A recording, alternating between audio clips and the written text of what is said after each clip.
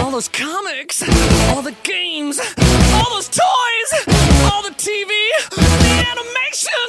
Just give us 1 hour and 45 minutes and we will give you everything Marvel. Marvel. Na na na na na na na. This week in Marvel. Marvel. Na na na na na na na. Yeah!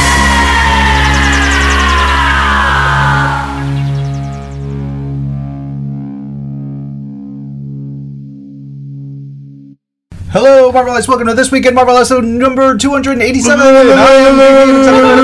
Alright, no one can understand anything if we're all talking at once. It's true, sorry. I'm Vice President and Executive Editor Ryan Penagos, a.k.a. Marvel's Agent M, joined by Marvel Editorial Director of Digital Media, Benjamin J. Morse. And we've got with us... the intern, Nicholas F. Jacobino.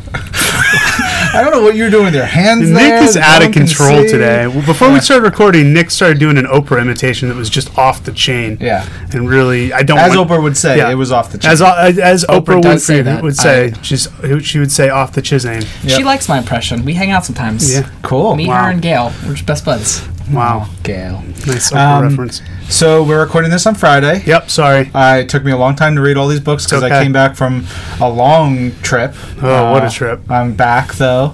On my day off, I had to track my phone because I left it in a cab the night before, that's this right. past Monday. The worst. I had to go to Queens to pick it up and then get back home in time Queens. for my bag to arrive because Yes, I the know that you forgot airline your bag. didn't the airline put my bag on the wrong flight. Right. Oh, no. So after the long trip, I had a day of craziness. Just like pursuing things that you had lost. Yes, but I did get to play a bunch of Marvel Heroes Omega. Oh, yeah. The closed beta on PlayStation 4. Yeah, I'm waiting for Xbox One. I can't wait. Yeah, This game I've wanted to play for years. Yep. And I don't have a good computer at home, so I've never been able to play it. I don't have a PlayStation 4, so I still can't play it. You're gonna have to get one, bro. Think Why? about it. Because Spider-Man, it's coming. You're right. Eventually, you're gonna need a PlayStation 4. All right. Christmas time is coming It's coming soon. around Yeah. the corner. Yeah, can you put that on your Christmas list? Next thing you Get get me then a PlayStation 4. PlayStation 4. Yeah. We'll find you some good games to play Awesome. while we wait for Spidey. Awesome. But I love it. It's going to be great. And then I can't wait till Nick gets me one. Yes. I have it written down. Good job. Yeah. Yeah. But I played a bunch of Spider-Man. Not No, Spider-Man. not yet. Not yet. I played a bunch of Marvel Heroes Omega. It was so good. Doctor Strange. Yep. Incredible. Nova is. Yeah. Someone was amazing. telling me about Nova this Joe week. Taraborelli. Oh, yeah, Joe Taraborelli. Joe Taraborelli is all over that Marvel Heroes Omega. He loves it. Yep. He's been playing it like crazy. He said he compared it to Ultimate Alliance. 100%. Which, of course, great pedigree there, because I Yeah. love Ultimate Alliance. Yeah, and it's like Ultimate Alliance to the nth level because you're just playing with other people and there's super cool stuff and the story's great. Do you remember at Wizard when we got the Yes. sneak peek of Ultimate Alliance and we would stay late playing it? Oh, yeah. And I would call my wife, probably then my girlfriend, and say that I needed to stay at work to do extra work. And then she eventually found out what I was really doing and I got in a lot of trouble. Remember all that? Our relationship built upon lies. It's great stuff. And then tonight I am going to, although when you guys listen to this, well, you're going to listen to this in a couple hours real soon. Who knows? Or work listen to fast. it a couple days later, whatever the case may be. On Friday night, Ryan is going to... Tribeca is having a games festival this weekend, and I am going to it to participate with Telltale Games, the Guardians of the Galaxy Telltale series. They're doing a crowd play. I got the impression that they wanted me to participate like on the stage, but then I don't know if that's what they meant. We'll find out. So whatever, I'm going. I'm gonna hang I out. say and see what just it's go, like. just crash the stage. Yeah, Just go on there, whether you like it or not. I'm here. You can't stop me. Yeah. Go, I'm Agent M. I'm Agent M. But it's a good time for games, and we're having a lot of fun. Yep. Robert De Niro will be there. Yeah, It's Tribeca. Bobby D. Bobby D. That's right. Yeah. Of course, yeah. Sorry. Yeah. To his friends. Yes. So it's good. It's fun stuff. It's very good stuff. And speaking of fun stuff, we've got quite a podcast today. Yes. We have, of course, we're going to go over all the comics that came out, as we do.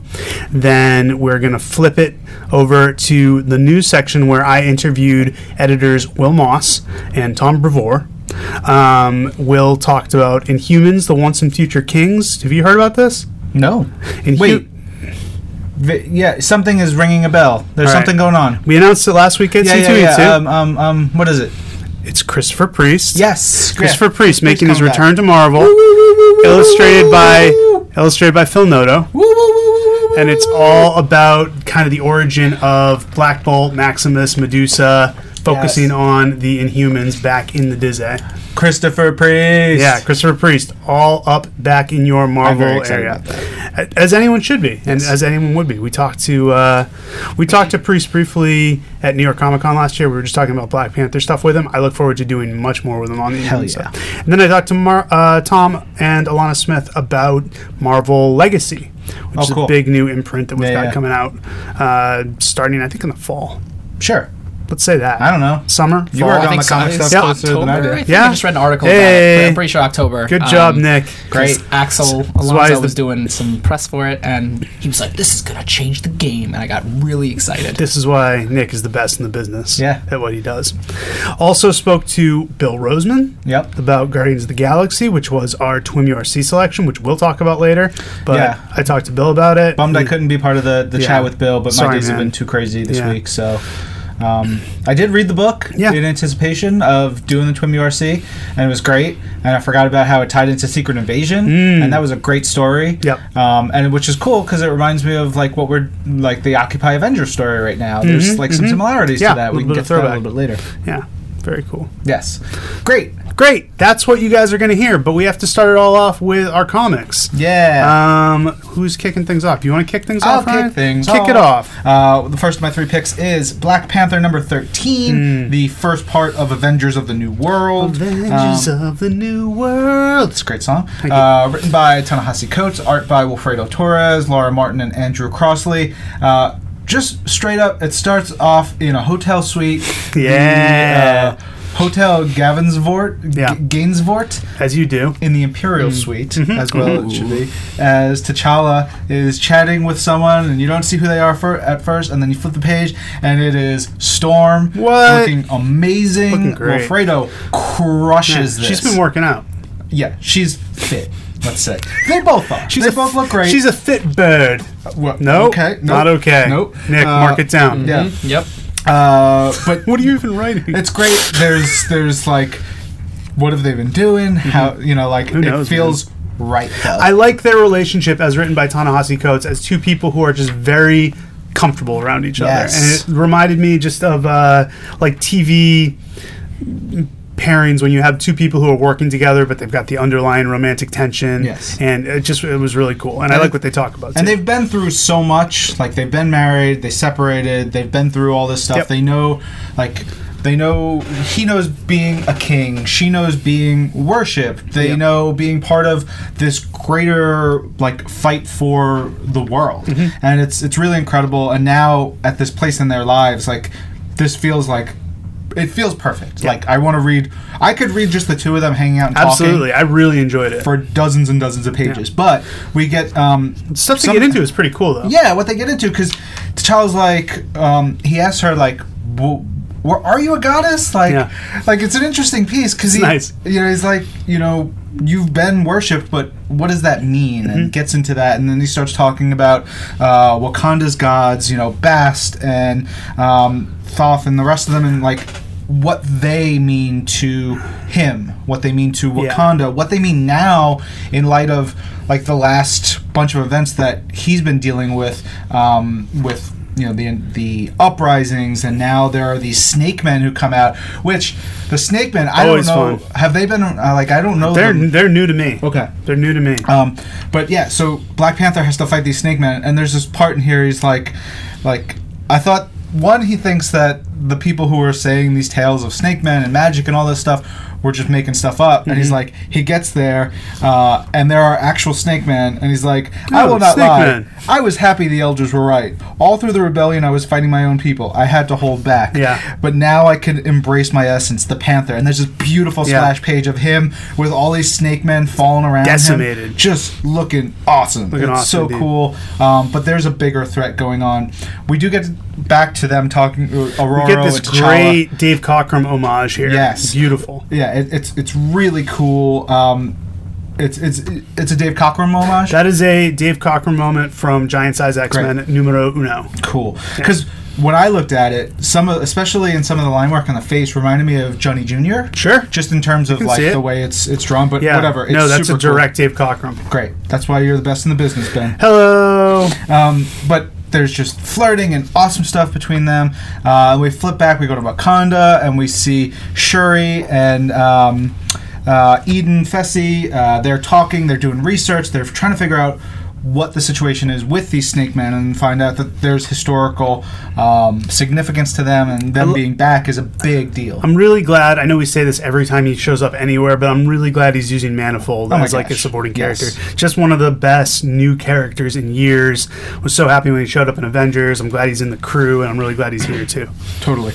There's a big old fight, throwdown, but we get to see that what they originally thought was happening is a much bigger situation, and it's going to take Panther and his whole team here, like his big supporting crew, is really important for him to get through all this. And I'm excited for the rest of this series and this story. Man, what I love about Black Panther, I mean, I love a lot of things about Black Panther, but what I really like about what Ta-Nehisi's doing, and it kind of, you see it with when he's introducing the different gods of Wakanda and saying what they do and stuff like that, he's done so much thought as to the world building of Black Panther and Wakanda. He really wants to make Wakanda a real place. You see it in the back on the map when he's like, here's the history that he's come up with. It's just like, we've had this amazing location for years, and he's putting so much work into fleshing out something that was already pretty intense. Yes. So I love that. Yeah. I also loved Moon Girl and Devil Dinosaur number 18, written by Amy Reeder on her swan song, and Brandon Montclair. What? Yeah, Amy Reeder is, this was her last issue. What? Brandon Montclair's sticking around. Natasha Bustos, who drew it, is sticking around, and Tamra Bonvillain, who is the colorist, sticks around as well. But Amy is going off to greener pastures to do some other stuff. I know. She's not going to be the cover artist anymore either. What? Yeah, I know. It's you know how I found all this out? What? Well, first of all, she has a nice letter in the end where she says, like, hey, this is my last issue. But I found it out because I published a story that said at the bottom, like, at the end of all of our stories, you say, like, check out the next issue by so-and-so and so-and-so. And I had by Amy Reeder, and Amy Reeder actually emailed me to say, like, hey, Ben, sorry, I'm not going to be on the next issue. And I'm like, what? What? Yeah, just like that. But what a way to go. It's the conclusion of the story that's been going on. The Smartest There Is, Part 6, Moon Girl gathering her allies to say she's finally ready to deal with Dr. Doom once and for all, or to deal with all these Doom bots. It's great. She's in her lab, and she's got this Doom bot wired up to a stop sign, just the Doombot head, basically saying, like, I'm going to use this as research while I'm doing my thing, but the Doombot just sasses her and does all this crap. Really cool stuff about Moon Girl finally coming to grips with her relationship with Devil Dinosaur. It's really beautiful stuff where she hates switching minds with him, but she realizes that switching minds with him has actually taught her some lessons. It's actually brought her some good stuff. So some really touching stuff there. The bond between them is great. There's someone on a recent episode in the comments and questions asked where the Killer Folk were. Oh, and we find out in this issue. We see them in here, briefly. So you get a little bit of that Killer Folk. Yes, if that's what you're looking for. And then we get some stuff with Moon Girl's parents, which I thought was kind of sad but kind of touching, where the mom's just like waiting for her to make dinner. It's Thanksgiving, It's Thanksgiving. So then Moon Girl is faced with, in the middle of Yancey Street. I like that she's from Yancey Street, too. Yeah. I think that's a nice homage to something. It's not an homage. It's the wrong word. Nick, write that down. I love that he writes down whatever I say. But no, she calls on Thing, Hulk, Doctor Strange, the X-Men, Ironheart, Miss Marvel, and we have this great, awesome fight splash page of all the heroes just coming. Oh, and Kid Kree's there too. And they just come, and Natasha Bustos just draws the heck out of it, and they beat the crap out of Dr. Doom. And we see Lunella really being accepted by the heroic community. Like, she is a legit superhero. This is really her coming out party. And the Thing even says, and you belong, Moon Girl, with all of us. And it's a great moment. And then the best is her riding Devil Dinosaur at the end, just saying, like, I had to learn something new. Learning was always the easiest thing to do, but for the first time in my life, learning something new was hard. 2 heads are better than 1. That's simple math. And she says she learned that from Devil Dinosaur. Oh. So sweet. Such a sweet book. So well drawn. This next issue is the art is by Natasha Bustos because Amy Reeder's leaving the book. Oh, what? So yeah, we got a nice farewell from Amy here, and she leaves it in the capable hands of Brandon, Natasha, and company. Okay. All right. Still gonna love it and still gonna read it. Should. It's All right. good. My next pick is Patsy Walker, aka Hellcat, number 17. Another ending here, written by Kate Leth, art by Brittany L. Williams, and colors by Rachel Rosenberg. And this is the final issue of the series, and it makes So me sad. Yeah, it's so sad. This is awesome. It's so queer and so awesome and so great. I love every friggin' thing about this book. Vampire Jubilee. So the book opens with Patsy getting a letter. She gets a letter that is basically from a note from Jen Walters, her best friend. Bestie. First time she's really had contact with Jen since Jen was injured in Civil War II. But it's a lawyerly thing because she got a load of money. She's got some money. Basically, Patsy now is rich. Yep, super rich. She doesn't have to struggle. She doesn't have to work. She doesn't have to do nothing because she's got tons of money from her Here comes property. the money. Money talks. Right. It's pretty good. Yep. From basically the stories that have been done by Hetty over the years, there's options, there's royalties, all kinds of stuff, tons of money, and she wants to go shopping. So Shopping. she takes, Jubilee and the rest of her supporting cast, and Look at that. This shot of Jubilee as like Vampire Jubilee sparking up is just the best. yes, she is ready. Does a mall baby chili fries. Yep, that's what she was thinking right Yes. then. So it's And yes. Jubilee. Yes, Jubilee in a mall directing all the action. It's fantastic. There's 2 pages of montages of them just going and trying on clothes. There's great fashion. It's just Brittany L. Williams doing awesome stuff, making new outfits and looks for the characters. It's super fun. It's very Patsy Walker, and I loved every second of it. And then boom, something goes wrong in the mall. Lights go out. It's like a wrestling match. Lights go out. What happens? Oh my God, it's Sabu! Wouldn't it be great if you turned the page and Sabu was there? You're just like, Patsy Walker, Sabu has waited years to take you on.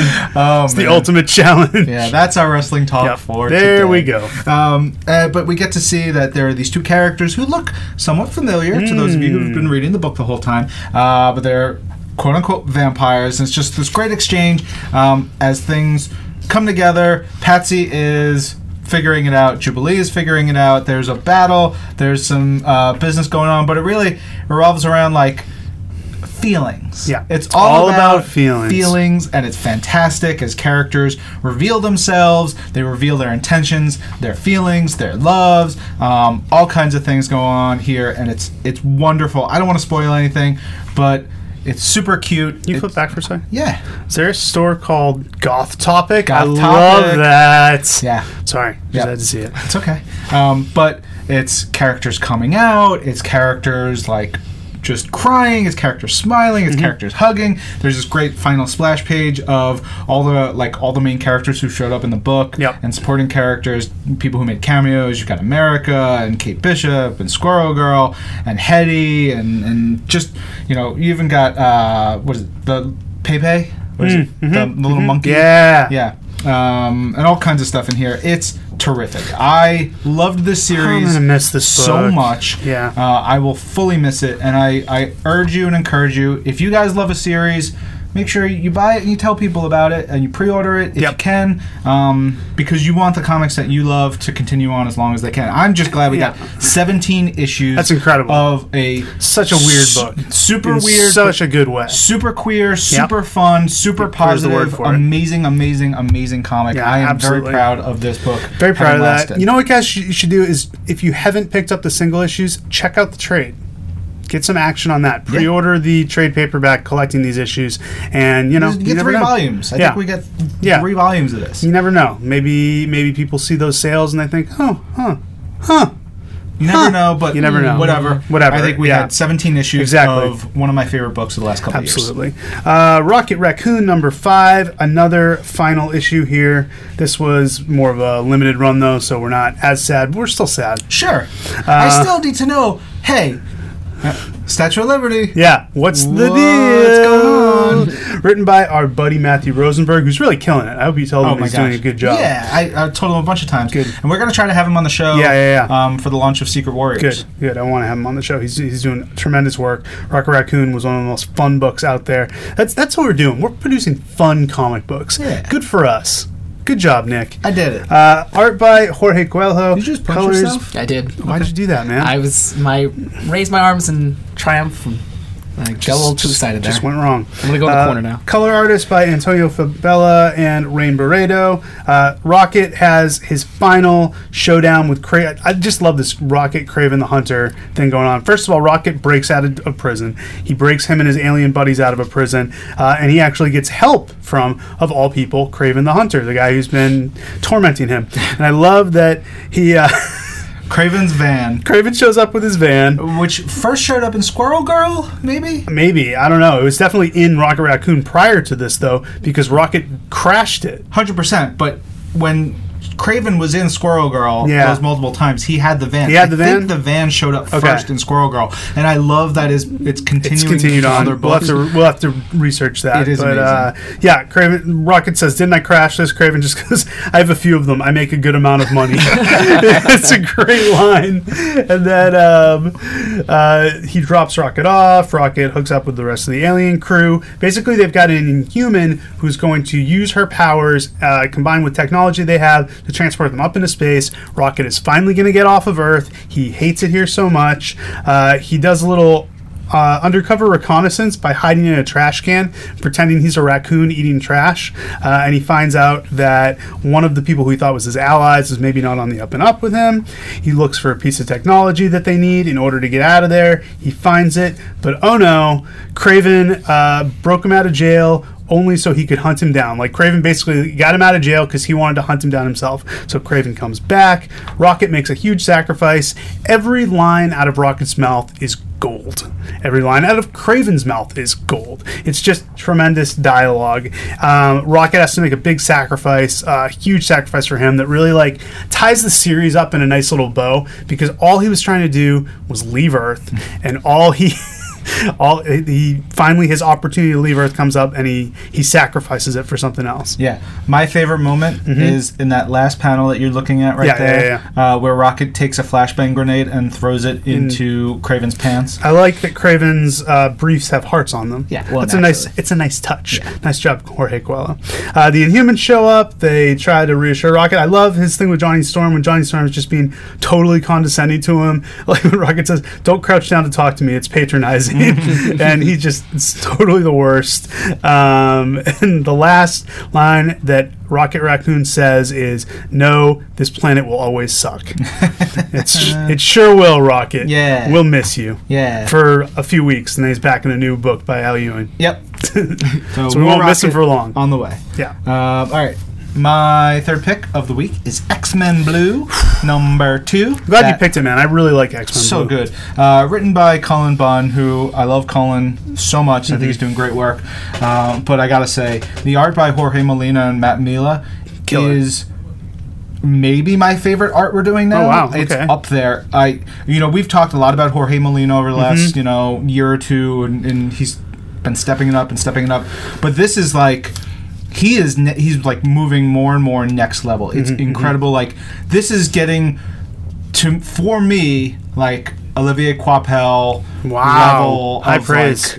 Beautiful and really cool. But he does this almost manga / anime style emotion to it. There's times where there's this panel here of Jean Grey and this little drop of sweat coming down her face, and the way the she light looks like goes, she's biting her lip.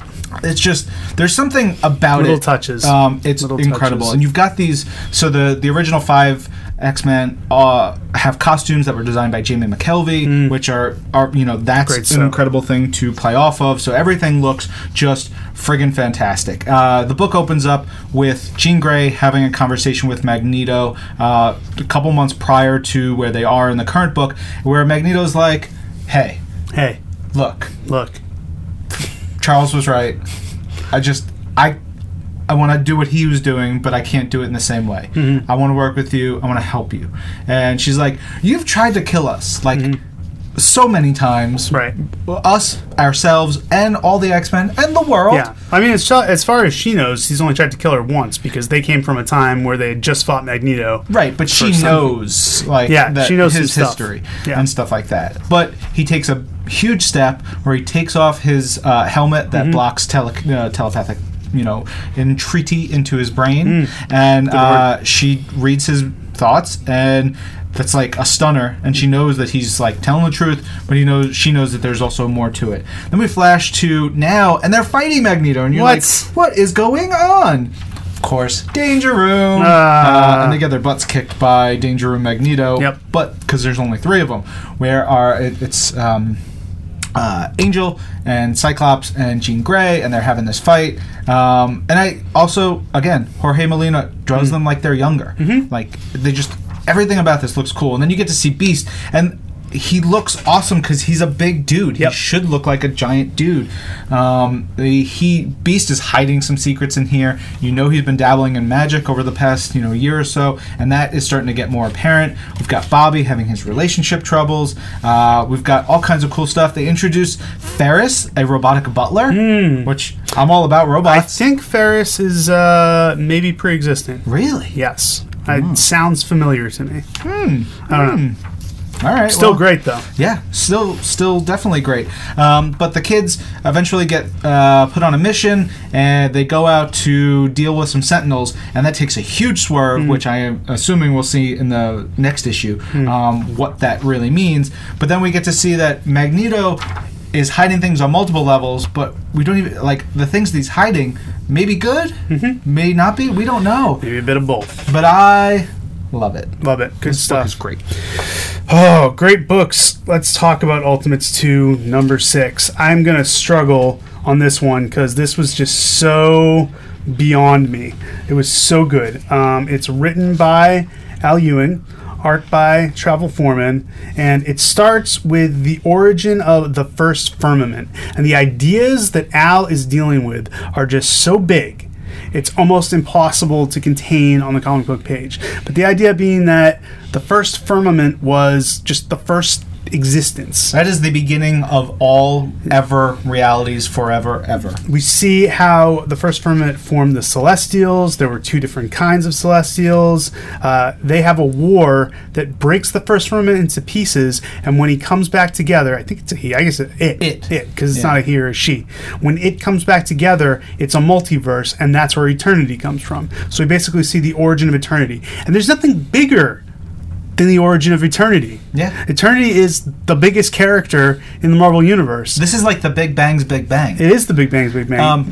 One of the things that I loved about this, many things, this would have been also one of my picks, is the first firmament and the, what do they call it, the first multiverse? First multiverse, yeah. So as the idea that there have been multiple multiverses, like that's where we are now. We're in the 8th one. Yeah, is it the 7th? No, the 7th was pre-Secret Wars, and then after Secret Wars, the 8th one formed. Right. So Secret Wars giving us a new eternity, a new multiverse, but like in here we get to see different versions of eternity and looking different looks of it. Yeah. Like I think to me that was one of the coolest things. It's like eternity has evolved over time, and then I'm trying to wrap my head around, well, wait, if there was a different universe, what did it go the same way? There are Celestials, there's an eternity where there are versions of these stories and these characters that are like, it's my crazy, mind man. Is starting to like it gives you so much to think about.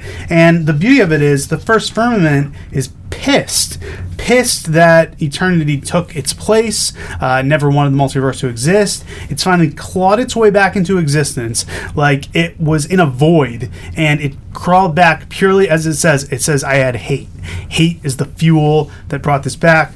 They have, the first firmament chains up Eternity, reaches out to characters that have been shown in this book so far. This is what I really like, is they show the battle that happened during Civil War II that was never really explained. Yeah, just like the inciting incident. The inciting incident that was just kind of like nothing. We find out the first firmament was behind that. And this is like, what greater villain can you have than all that is? I mean, this is like if Eternity was a villain of a story, but bigger. So it's huge. How do you fight reality? Yeah, it's not even like I remember often they've said that the Galactus trilogy, the original Galactus trilogy, was kind of Lee and Kirby's take on the Fantastic Four versus God. Like, what if an angry God came to Earth and wanted to destroy everything? So that's what Galactus is. This is like 3 levels up from that. Yeah. It's crazy. And speaking of Galactus, oh my God, Travel Foreman draws this like almost zombie-esque Galactus that the first firmament has created. Yelling about hunger because he's been corrupted. Terrifying. We've got Rod Stow, who's one of the troubleshooters. We have the Ultimates and the Troubleshooters teaming up, which is great. We get Adam, Blue Marvel, and Monica Rambeau Spectrum forming an awesome team. So I watch. Yeah, please. I watch Dragon Ball. I'm sure you've watched Dragon Ball. Makes I'm watching sense. Dragon Ball Makes Super right sense. now. I watched a lot when I was sick, like 2 weeks ago. But what I love in Dragon Ball is this thing where they fuse characters together. Yep, They do this little dance and they Fusion. and like they take 2 characters and they form into one version that's more powerful, Yes. that combines both of them. And so I couldn't help but think about that when Blue Marvel and Monica Rambeau and Spectrum, when they fused together, it was the coolest. And then they do this move that's like Yeah. a Dragon Ball move. I was so excited. This The is thing the I best. dig is it's such a cool idea to merge these 2 characters, and it's so neat visually to see them merged. And this was like one of the smallest things in the issue. Yeah, you could this give is me like 3 panels. Tons of that. And It's crazy. The cool part is like Blue Marvel's like pure power, right? Like he's pure power. He's super smart, but he's got all this power, and he fuses with Monica, and he's like, "All right, you're the master strategist. Yep. Take the wheel. lead. Take the wheel. I will fuel. Like whatever it's beautiful. you do, what you got to do. It's just a cool, friggin' awesome. So you book. really get to see the Ultimates cut loose. Then we get some background from the Troubleshooters about Emmett Proudhawk, and this is going to the New Universe stuff. Yeah. So this is crazy too. Basically, there was a military unit of low-level psychics. They got destroyed by this horrific demon. Emmett Proudhawk stuck around as the Psyhawk. He's this great, like, weapon incarnate. The Troubleshooters summit him, and basically Jim Tenzin, who's the main troubleshooter, is just like, Emmett, please, we need you. He comes and he just tears apart Rod Stow. We get Connor Sims, Ant-Man, sacrificing himself. What a great moment! There. Oh. Like It's another one of these. It's like, if I read a comic that just had the Blue Marvel Spectrum thing, or just had the Ant-Man Galactus thing, and that was the only like high spot of the issue, I would be like, what a great issue. This has all of this together, plus the big stuff we were talking about before. Galactus becomes the Lifebringer again. He basically, him and Proudhawk decide what to do with Rod Stow. I love ultimately what Galactus decides to do with it. So good. And then at the end, we have America Chavez just laying it down, saying, all right, listen up, Ultimates. We are back together. We're a team. Because they've been having trouble ever since Civil War II. They've been broken up. Yep. There was a question whether they could work together. And basically says, okay, listen up. She's take charge. She's unquestionably the leader of the team. She's like, we got trouble. We have the first firmament out there. We know this now. We got to go deal with it. And then it's just, boom, cliffhanger. That's out there. Yeah, and Beautiful, beautiful comic. And she's like, everybody get out there, learn, figure out what's going on, get stronger. It's like, she's like, And she says, I'm going to school. Yeah, she's like, I got sister. this to do. I have to Yeah. figure out some stuff. You got to figure out. It's such a great book. Great. Man. Ultimates is amazing. That was probably my favorite issue of Ultimates. I would to agree. date. That So book good. is next level. Next level. Next level's the I other really, way to really describe hope. it. Like, new Free Comic Book Day is coming up.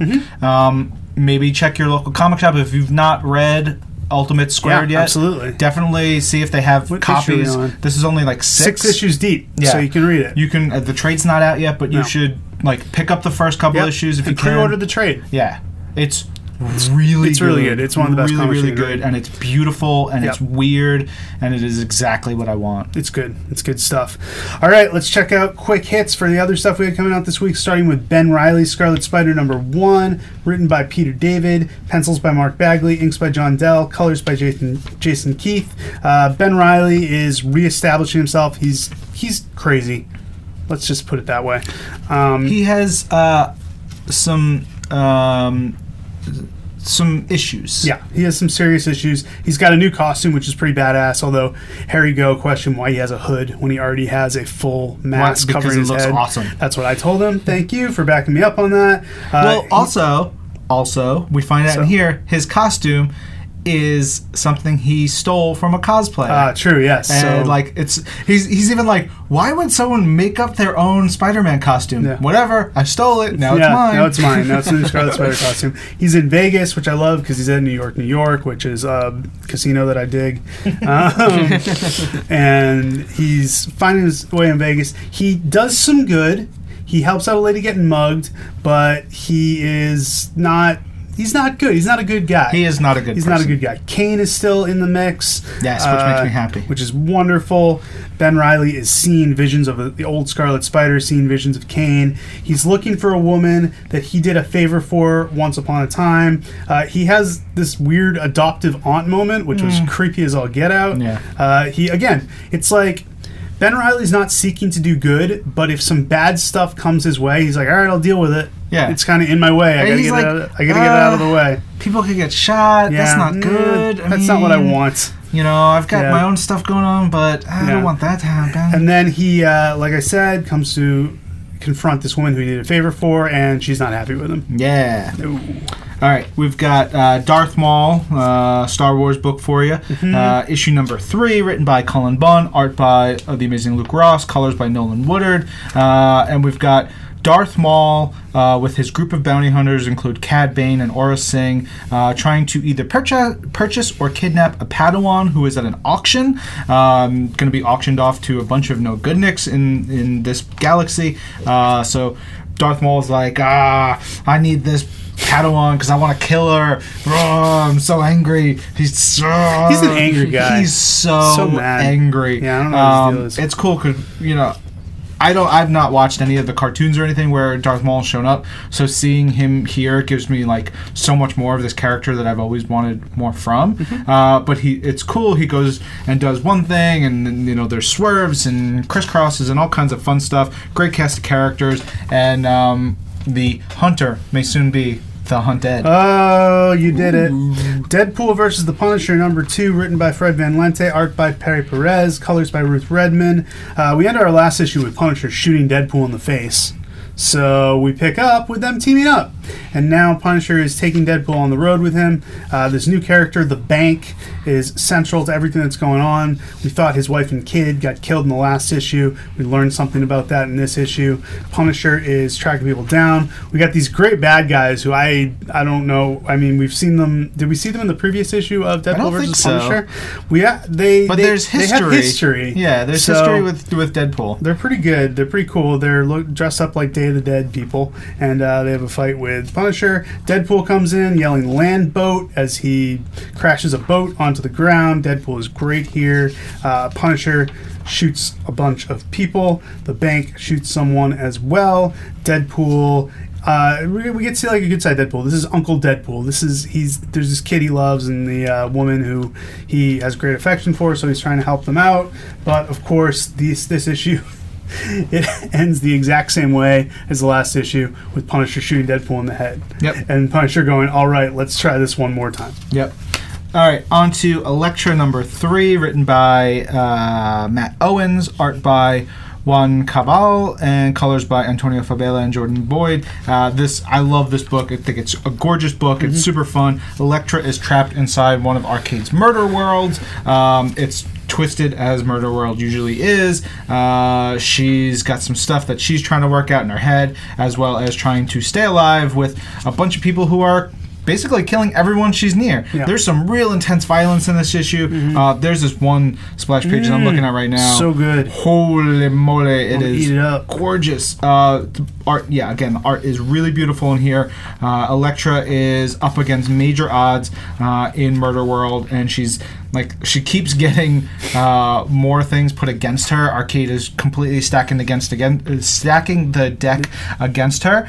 She's got to go up against Screwball. Love the use of Screwball. Hell yeah. Underutilized villain. And normally you'd think, oh, Screwball versus Elektra. Elektra will that'd be just pretty stab easy. her. Yeah. But there's a way for this to really be quite dangerous for Elektra. I'm really enjoying this book. Good book.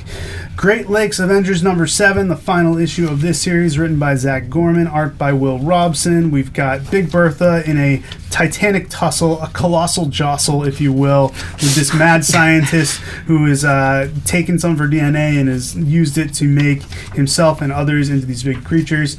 We've got Doorman, we've got Mr. Immortal, we've got Flatman, basically just using their powers in cool, creative ways. Good Boy's still here, Ryan.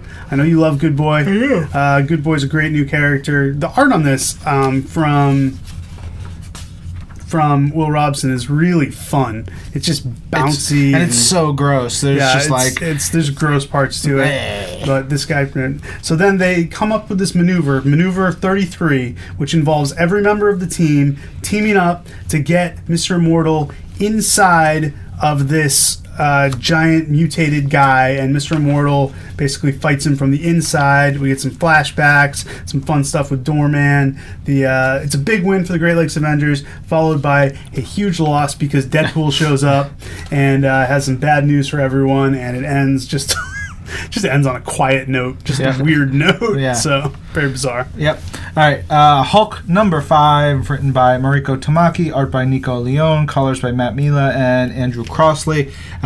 This we get to see a little bit of how Jen was feeling when she first got out of her coma, when she first started to find out about what's going on with her, with Bruce, with the world, where people are trying to tell her everything's going to be okay. We see her Hulk out a little bit in the past and then flash back to where she is now, where she's trying to figure out what's going on with Macy Brune and the weird apartment building and the monsters and the just the whole situation that's going on. Things are spinning out of control. She's doing her best to keep control, but she's on the edge, and there's just lines of dialogue in here. It's just everything's not okay. I'm not okay.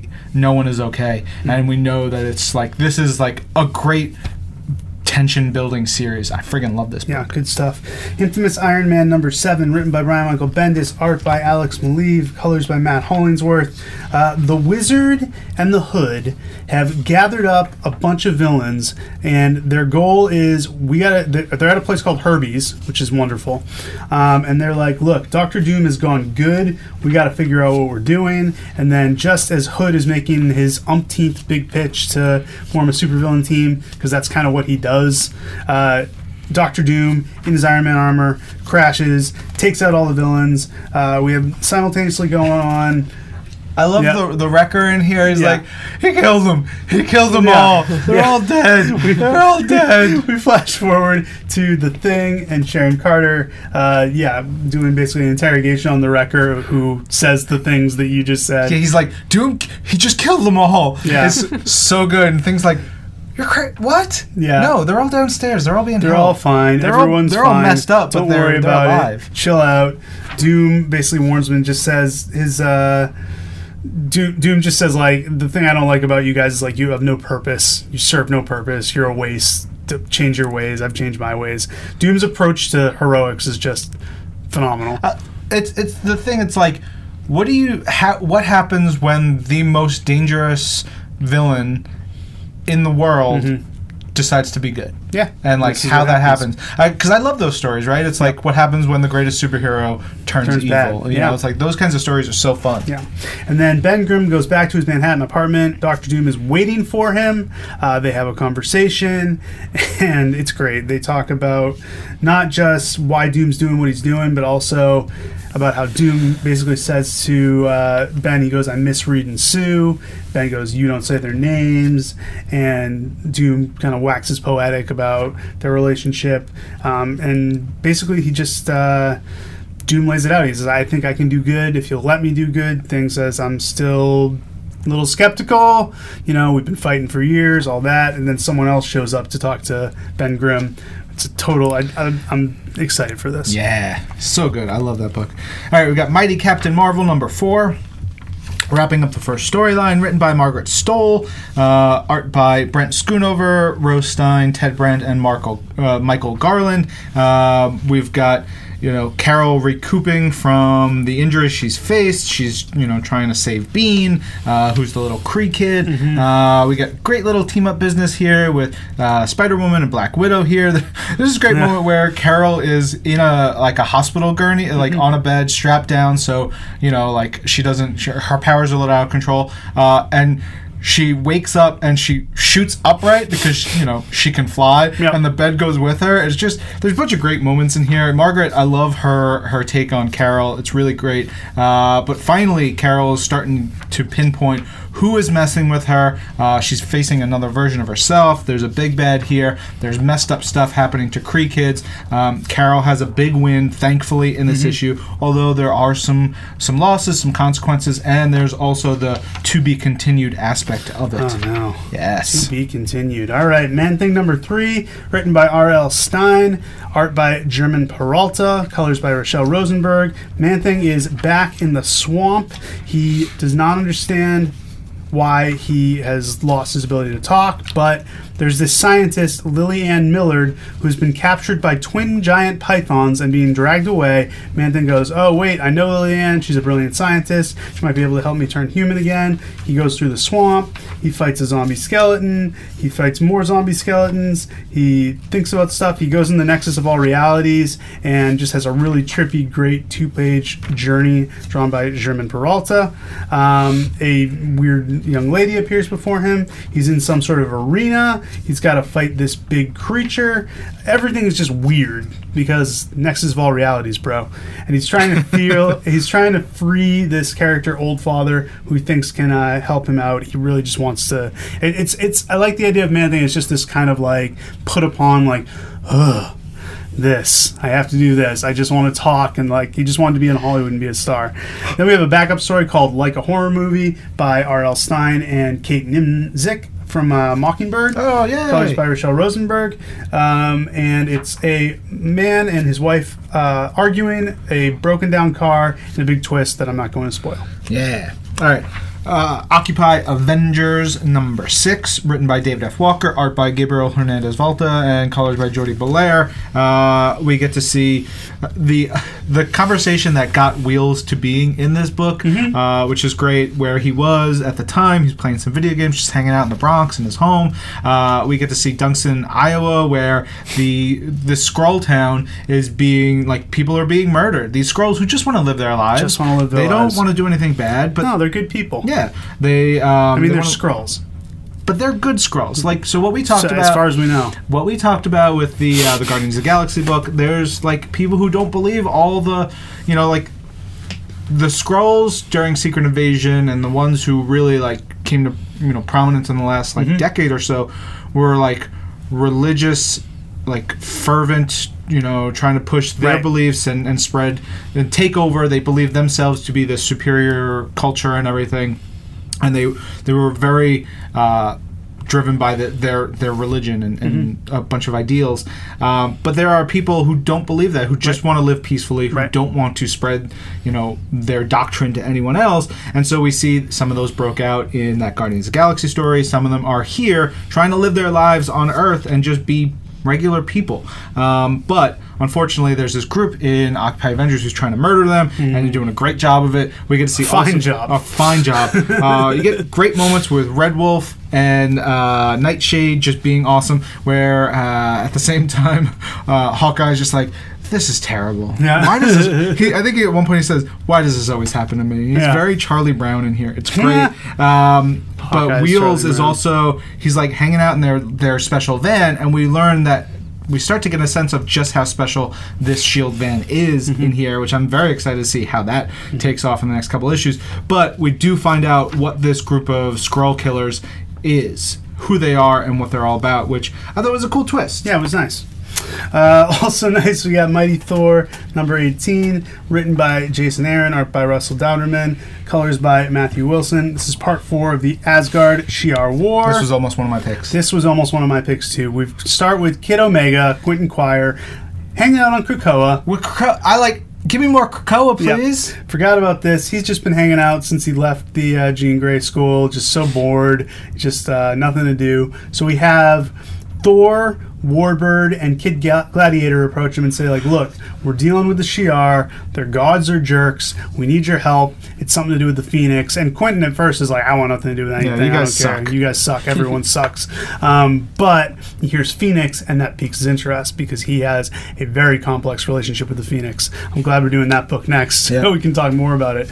Hours earlier, it's all the Asgardians against the Shi'ar gods. It's some great fighting stuff going on. We got Shadrach, god of peace and persimmons, and all the other stuff that he talks about. He declares Thor the winner of this battle. That ticks off the gods but some. And I love the way Russell Dauterman draws Everything? Sif and Kull Everything. and Thor and everything. Everything. And so the gods of the Shi'ar, they're like, no, here's why we don't lose, because we unleash a phoenix. And It's like in a Final Fantasy game, it's their ultimate summons, and Yeah. they're just like, Knights of the Round. yeah, whatever, nerds. 99999. Yeah. What? When that's video gaming. Yeah, Let's forget it, man. Get out of here, You Ben. lost me. You get out of here. And so then we come full circle to the summon of Quentin Quire. Quentin and Thor come sailing in on a Viking ship into the middle of space, and they are going to take on the Phoenix, and it's going to be awesome. Yeah. All right, so you wanted some Phoenix. You We got got more Phoenix. a double dose of Phoenix this week. Now we go to Thanos, issue number 6, written by Jeff Lemire, art by Mike Diodato Jr. and Frank Martin. So we've got 2 stories happening here. We've got Thanos, who is broken out of his prison. He's killed the warden, and now he's got to fight just everyone who's left, and it's just he's dying, but he's also still Thanos, so he's going to murder everyone he can. At the same time, we see that Thane and his group, he's got like his little, his team, their Ocean's 11 type team, where they're going to steal this thing that Terrax has. Yep. Is it Terrax? Terrax. Yeah. Terrax has, it turns out to be a Phoenix egg that hasn't hatched yet. Terrax hasn't figured out how to get it It's to just hatch. Phoenixes all over the place, man. But we get to see Thane and Death and Nebula and Star Fox and the Champion figuring it out, and then boom, Thane gets killed. Yep. He is See you later, Thane. he is shot and murdered by Nebula, and you're like, what's going on? But what happens is crazy stuff, and it brings these two together. The Phoenix makes a major move here. Thane makes a huge play. But I thought Thane was just shot dead. Oh. But you'll have to read and find out. Yeah, I did. It is awesome.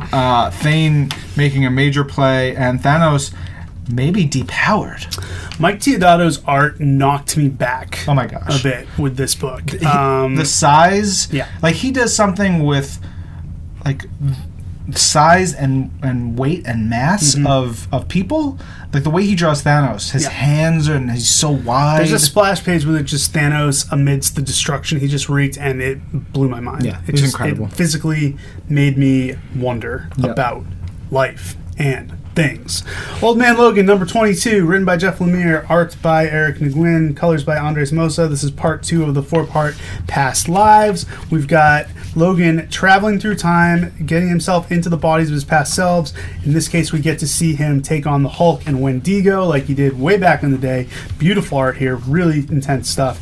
Then he gets transported to the time of Dark Phoenix, where he does not want to be at all because he knows he cannot save Jean Grey. He gets taken to Japan in his awesome brown and tan uniform, fights a bunch of ninjas, kisses Mariko, then goes on his way again, and whoop, he ends up in Madripoor. So we're getting all the greatest hits of Wolverine in Old Man Logan. Yeah. All right, we've got X-Men Gold number 2, written by Mark Guggenheim, art by Arnian Siaf, Jay Leiston, and Frank Martin. We've got Logan and the rest of the X-Men Gold team versus this new Brotherhood of Evil Mutants, which is a whole bunch. It's like the only one that they know two of them, right? They know Magma and Mask. Mask, M-A-S-Q-U-E. Yep. Classic. Classy Mask. New versions of Avalanche and Pyro and some weird lizard dude, demon lizard dude. But it's cool. The X-Men kind of get their butts kicked. Wolverine gets captured, but Old Man Logan is awesome in this. Yeah. There is this crazy bit where we do get to see that they also have Mesmero on their team. Yeah, and I think he's the leader of the team. And he's, as he should be, man. Yeah. Mesmero is a classic villain. It's his time, baby. Yeah. You do you, Mesmero. He's got a cape. Yeah. That means it means business. It means super business. Yeah. It's dope. We get to see, crazy stuff. There's this person killing mutants down in the Lower East Side. Looks something like the Executioner. Yeah. Not the Executioner. The Executioner. Yeah. I love the original Executioner design. Oh, it's fantastic. This is a nice little follow-up on it. Yeah, we'll see. And then we get to see Wolverine, Old Man Logan, doing what he does best. And he is the best he is at what he does. He is. It's not very nice. Concluding for this week, more Old Man Logan. 3 times the Old Man Logan in Weapon X. Number 2, written by Greg Pak, pencils by Greg Land, inks by Jay Leiston. We've got Warpath on his reservation in San Francisco. I gotta say, Peaks, this Arizona. is dope. Who doesn't love Warpath? But it feels like we haven't gotten a lot of them, especially in the last couple of years. No, not at all. But even this is just. I would love tons more Warpath. Warpath's great. Very unique. Cool addition to this Weapon X mythos to have him as part of it. The Weapon X people come after him. The horses that he was hanging out with turn into gross monster robots. That always happens. They start fighting him. We get to see the people who are running Weapon X, and it's not necessarily like the shady scientist types you're used to. It's actually some slacker kid types who are just regular working Jims and Pete's and Joes and whatever. Then we flash back to Old Man Logan and Sabretooth fighting against more robots. Plenty of violence if you like that kind of thing in this issue. Plenty of blood, plenty of metal being sprayed all over the place. A lot of smelling going on. A lot of sense tracing. And so what we got is Weapon X is after all these characters. They're after Warpath, they're after Domino. They may have caught one of their quarry. Is that right? Maybe. I don't know. I think man. of a rock quarry. Yeah. They caught one of the people they're after. They're still after the rest. Domino's going to come in a big way next issue. Great mix of characters. Great mix of talent. Yeah. All right. Comics, y'all. And that is all we got for single issues. But for collections on sale this week, we've got Avengers Epic Collection Volume 3, Masters of Evil. Black Widow Volume 2, No More Secrets. Captain America Volume 2, Marvel Knights. Carnage Volume 3, What Dwells Beneath. Dark Tower, The Drawing of 3, The Sailor. It's The Sailor. I was just pronouncing it with a Boston accent. Deadpool and the Mercs for Money, Volume 2, IVX. Deadpool, World's Greatest, Volume 6, Patience Zero. Mosaic, Volume 1, King of the World. That's a good book. Check it out. Secret Empire Prelude and X-Men Origins Firestar. Yeah. Digital comics on sale this week, what we already talked about, as well as some older books, including Fantastic 5, 1 through 5 from 1999. Hulk Wolverine 6 Hours, 1 through 4. New Universal 1 through 6, Nice. which is dope. Yeah, Warren stuff. Ellis and Salvador LaRocca, I believe. Yeah. Re-envisioning of the new universe. Yeah, I know Steve Kurth was in there, but that might have been the sequel. Gotcha. Yeah. But that's really cool. And Spider-Girl issues 50 through 74. Digital collections on sale this week. We've got Avengers Epic Collection Masters of Evil, Black Widow Volume 2, No More Secrets, Captain America Marvel Knights Volume 2, Carnage Volume 3, What Dwells Beneath, Deadpool and the Mercs for Money Volume 2, IVX, Deadpool, World's Greatest Volume 6, Patience Zero. That's a lot of stuff going on there. Fantastic Four, Foes, Gen X, Ghost Rider, Danny Ketch, Addict, Mosaic Volume 1, King of the World, Secret Empire, Prelude, Spider-Girl Volume 5, Endgame, Spider-Girl Volume 6, Too Many Spiders, and X-Men Origins Firestar.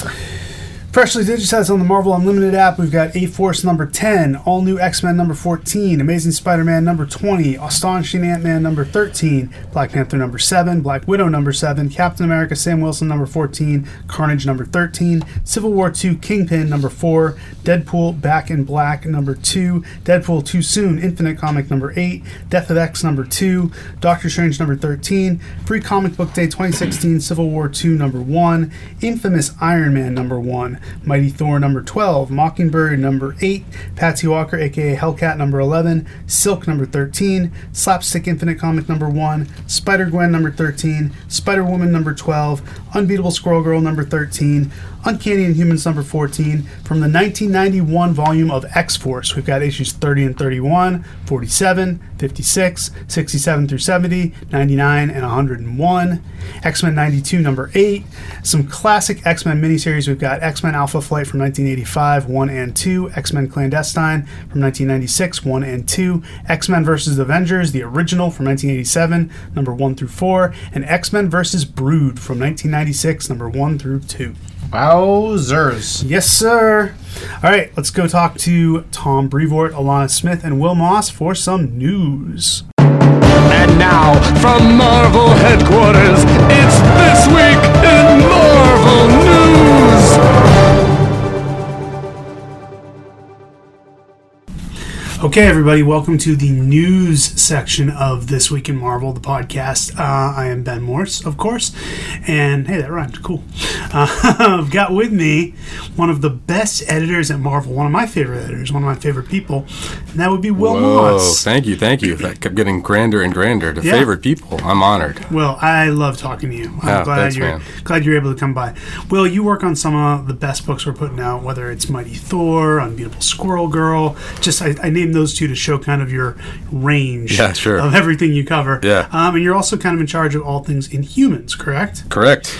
So we announced at C2E2 this past weekend a new series called Inhumans: The Once and Future King. Mm-hmm. And Kings. Once and Future Kings. Mm-hmm. What can you tell us about this project and what it's going to bring to the Marvel Universe?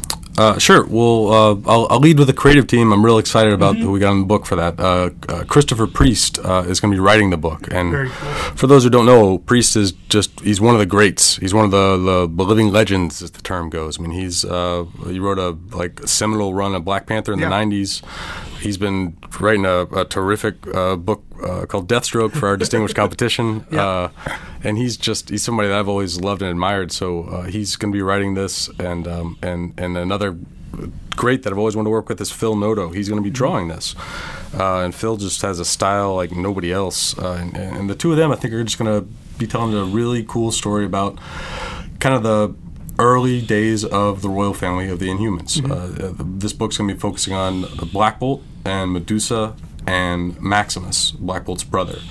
And it'll kind of be like Black Bolt right before he kind of became king, and when he and Medusa were first starting their relationship, and before Maximus became Maximus the Mad. So we'll start off the book at least where Maximus and Black Bolt are actually have a healthy brotherly relationship, as opposed to everything we've ever seen since. Interesting. So yeah, it should be. It's going to be a really cool look at a period that we haven't really seen in a modern light in a long time. So yeah. Now, Priest to me is a huge get. The same way you saw him as a huge get. He, like you said, probably maybe the greatest Black Panther writer of all time. Many other seminal runs on other books. How do you even go about pitching to a guy like that to come and do an Inhumans book for us? It was pretty easy. That's what I like to hear. Just spend some time brainstorming who would be interesting to see handle this. This world where it's a complex political, familial setup, but more than anything, we want the Inhumans to be relatable. So I also needed somebody who I think could handle that aspect of it. And really, it was just an email to Priest it was a kind of an out of the blue request or inquiry, and he said sure. Like, it was a real easy thing. And I remember one of the first things in the email conversation we were having, he was saying that I want to be up front that if I do this, there's going to be humor. And Priest is, easily one of Very the funniest funny. writers Yeah, that work for in sure. comics. And I told him, I replied back, I said, I am not going to offer Christopher Priest a gig and not want it to be funny. I was like, Yeah. that's part of what I thought of him for. It was just that he'll Yeah, have sure. a nice way to I mean, make he these made characters. Black Panther funny. Yeah, Black right. Panther's not one you think of as, Yeah. laugh out loud. Yeah, But he like found a way. he was still the stoic, cool Batman-esque character that he's always Right. been. But he was funny, and he's gonna do the same here. Right. So, is this going to be is it going to be like tying into stories we've already seen in the past? Is it going to be building completely new? Is it going to be some combination of the two? yeah, it'll be a combination of the two. Like, we're not gonna our kind of rule is to not contradict anything, but to also not have us be handcuffed to anything, because we want this to be something that anybody can pick up. Anybody who's a long time Inhumans fan, or somebody who's just hearing about the TV show or any of the recent Marvel pushes for the new launches, and just be able to get this cold. So Yeah. I mean, it deals with some of the stuff from past appearances by the team, but it's very much its own story, a clean story. And what itch do you think this is scratching? Like, why do we need to have this book of all the Inhuman stuff we got going on? Well, I mean, the evolution of the characters in most recent years has taken them to a lot of interesting places, but it's also kind of they're so far along on their new trajectories that this book is going to kind of be a place for classics. Not a great word when you're trying to sell a new product, but it's all right. kind of like this is to scratch that itch of when people think of the royal family, the Inhumans. Right. Like now they're all kind of scattered to the wind. Sure. In Royal's book, they're out exploring space, but Karnak's still back on Earth, and Black Bolt is in his own series trapped in a prison, and so they're all kind of doing new cool stuff. But this is a book where we can just kind of boil down to that great family drama that is at the kind of the heart of the royal family. If anyone's on the fence on Inhumans, Once and Future Kings, what is your final pitch to get them to get this book? Well, and also then that we're doing each issue is going to have a 2-page Lockjaw backup. Nice. By Ryan forget North, that. Yeah. the writer of The Unbeatable Squirrel Girl, and Gustavo Duarte, who's a super great, talented artist. And the two of them are just going to have it's like a fun little chaser at the end of each issue. So that's my final nudge to get anybody over the Nice. edge to pick this up. Cool. Thank you so much, Will. Sure. More news, guys. We've got our dynamic duo of This Week in Marvel, our favorite guests, and that is Tom Brevoort and Alana Smith, back again. Second consecutive week, I believe. Yes, it's a record. Yeah, we've never had such consistency. I've never shipped anything 2 weeks in a row. Big thing we announced at C2E2 this past weekend, we announced Marvel Legacy. Now, can you guys explain kind of what details, obviously we haven't put all the details out there yet, but what details have we disseminated already? Ooh, I'm not sure. Well, I guess. Are you talking about the one shot?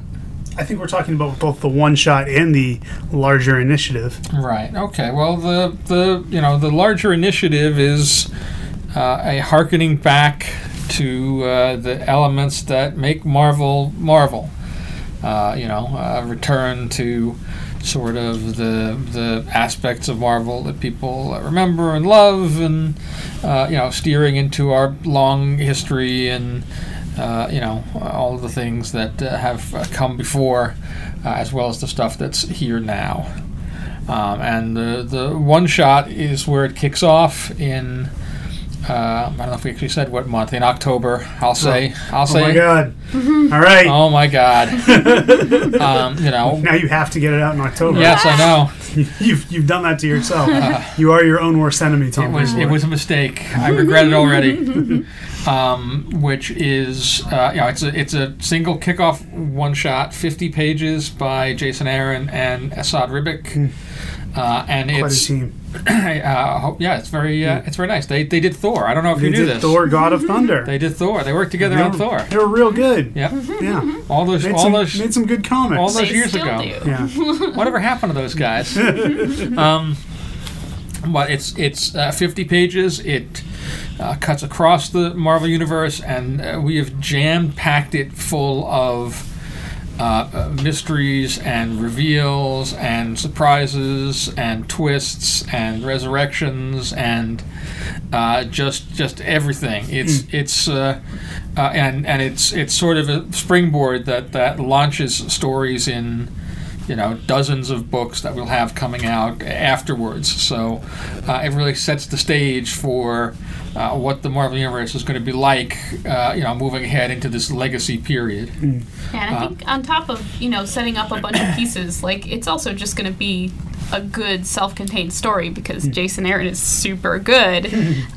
So he's writing a really interesting story that's, worth picking up beyond just seeing hints of where we're going in the next few months. So now, Tom talked a little bit about kind of how this initiative is getting back to what Marvel's known for, and you've been here a little while now, but you're still relatively new. What's it like to get to work on stuff like that?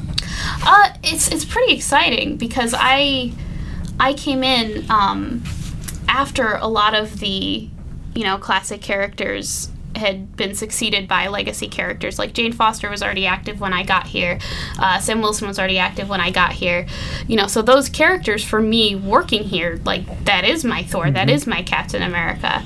And so I think what we're doing here will be a really great way for us to honor those characters while also honoring, the characters that people grew up with and that people know out in the world. We don't want to leave anyone out in the cold in terms of, because we know people are invested in all kinds of different characters. Like, I have proof of that myself because I'm very invested in the newer people because they were new when I was new. Right. But there's so much value and interest in our classic characters that we want to make sure we're honoring really all of them in the best way we can. Right.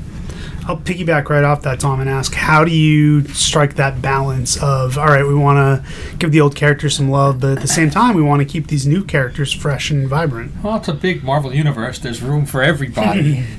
It's not as difficult as it sounds, and it's not really. People talk about, oh, you're making a pivot, or you're changing direction, and that's not really the case at all. Certainly, in terms of like the Sam Wilson story, we're at a point in that story that we were always going to reach when we started out. Even before it was Nick Spencer, when it was Rick Remender. Eventually, we were going to get to a point where we were at about this place, and the same sort of thing is true of the story that Jason is telling with Jane as Thor, and the same thing is true, throughout the Marvel Universe. Things change, and change is part of what keeps the Marvel Universe alive and vibrant and exciting. So it's not a question of having to choose one thing or the other thing. There's room for everybody. Assad Rabiq, incredibly talented. Yes. What is the coolest thing he has had to draw so far? Well, as he has not drawn any pages yet. I had a feeling you were going to say that. I think he is in Australia right now. Oh, okay. He emailed me from Australia yesterday, where he's at a place where he can't send scans. He doesn't have a scanner, so he's hoping by the end of the week is he to be out able. in the outback or something? I think that would be tremendous. I know that I don't know if it's specifically where he's at, but I know that there are like a pair of conventions that they do in Australia that are at two separate locations, and so the way they do it is they fly guests in and they keep them for a week, and you do one convention and then you spend the week doing touristy stuff and whatever and traveling, and then you do the other convention on the other side. So I like the idea of Assad being more on a spiritual walkabout, communing, with the Dreamtime. Well, that literally could just be him going down the street to to like the grocers or something. That's a state of mind. He brings that with him. He carries that with him. Absolutely. So he's down there for, I guess, a week or whatever, and by the end of the week he says he should be at a place where he can send me some stuff. Cool. I can't really tell you what's in it yet. I think we can say that Jason Aaron kicks artists some of the coolest visuals in the medium. Like, we worked with him on Weird World, and he was like, you know, do all the crazy things. And the things we got out of that series were nuts. And then I think in Last Days of Magic, he made a dude rain sharks, like, in front of a pyramid, and it was the coolest thing. And he just, you know, he thinks in such a very weird, interesting way, and he's really good at kicking these bizarre things to artists and being like, go nuts. And so I'm very excited to see what Assad comes up with. All right. To wrap, both of you guys, same question. What does the idea of legacy mean to you when it comes to Marvel Universe? Tom, we'll start with you. Well, the legacy of the Marvel Universe is, you know, telling great, exciting stories that reflect the world we live in, and that you know, make an impact on the audience that people love, and you know, that they carry with them and that they live with. So you know, that's what we're going to kind of keep doing, and that's what we're going to kind of call back to. Cool. And I think legacy for me is about boiling down to, you know, what makes a certain mantle what it is, regardless of who's wearing it. Like what makes a Captain America Captain America? Like, what makes Thor, Iron Man, like what, you know, boiling down to the core of, you know, what is the essence of these characters, and, you know, how does that look on the originator, and how does that look on other people? So exploring the commonalities there and the differences. Cool. Guys, thanks so much for joining us. I know we're going to have a lot more to talk about when it comes to Marvel Legacy, so we'll have you back. All right, we'll be back maybe next week. Maybe next week. You got to generate some big news this weekend. Pressure's on. Thanks, guys. Have you been paying attention these last couple of weeks? It's not going to be any problem. It's the West Coast, Stromy and the Wolfman. It's the West Coast, Stromy and the Wolfman. It's the West Coast, Stromy and the Wolfman. It's the West Coast, Stromy and the Wolfman. It's the West Coast, Stromy and the Wolfman. It's the West Coast, baby. Yeah. Hello, Marvelites. This is Assistant Editor Christine Den. We have no Strom this week, so none of that Strom. No German, no weird intros. No weird intro. Did we get a boring intro? Let's make it exciting. Do you guys want to scream into the mic? I don't want to mess with the levels that much. No. Yeah, we're cool. We're cool. Chill We're cool. We're cool people. Yeah, so I have two guests with me this week because it's an exciting week for games. Sure I have with me Tim Hernandez, Director of Game Production for Marvel Games. And Danny Koo, Senior Producer for Marvel Games. Awesome. Look at how this dynamic is without Strom here. It's much more relaxing. It's so relaxing. So relaxing. Christine, you need to tell Mark. We need to get rid of him. Is this like Tahiti? Yeah. Nice plug. So for this week in games, we have two awesome big things happening, and we can kick off with Marvel vs. Capcom Infinite. Oh my god, I don't even know where to begin. It's a pretty big week for Marvel vs. Capcom Infinite. On Tuesday, we put out the cinematic trailer for the first time. Yeah. This is actually the story mode portion of the game, and it's also the first major cinematic story mode for the franchise ever.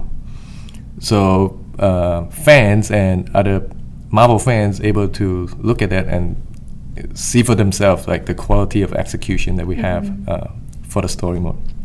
And we announced several characters via the story mode. Yeah, we have Ultron, Hulk, Thor, Hawkeye, Rocket Raccoon, and on the Capcom side we have Chun-Li, Strider, and Chris Redfield from Resident Evil. Yeah, that seems like a really cool dynamic with everyone joining forces. Yeah, and the main villain is a combination of Ultron from the Marvel side and Sigma from the Capcom side. These two robots decided to, hey, let's rack stuff up and let's just merge everything together and create this big problem for the Marvel Universe and Capcom Universe. Yeah, that's awesome. So it's going to be releasing in September. Yes, September 19th for US and Europe.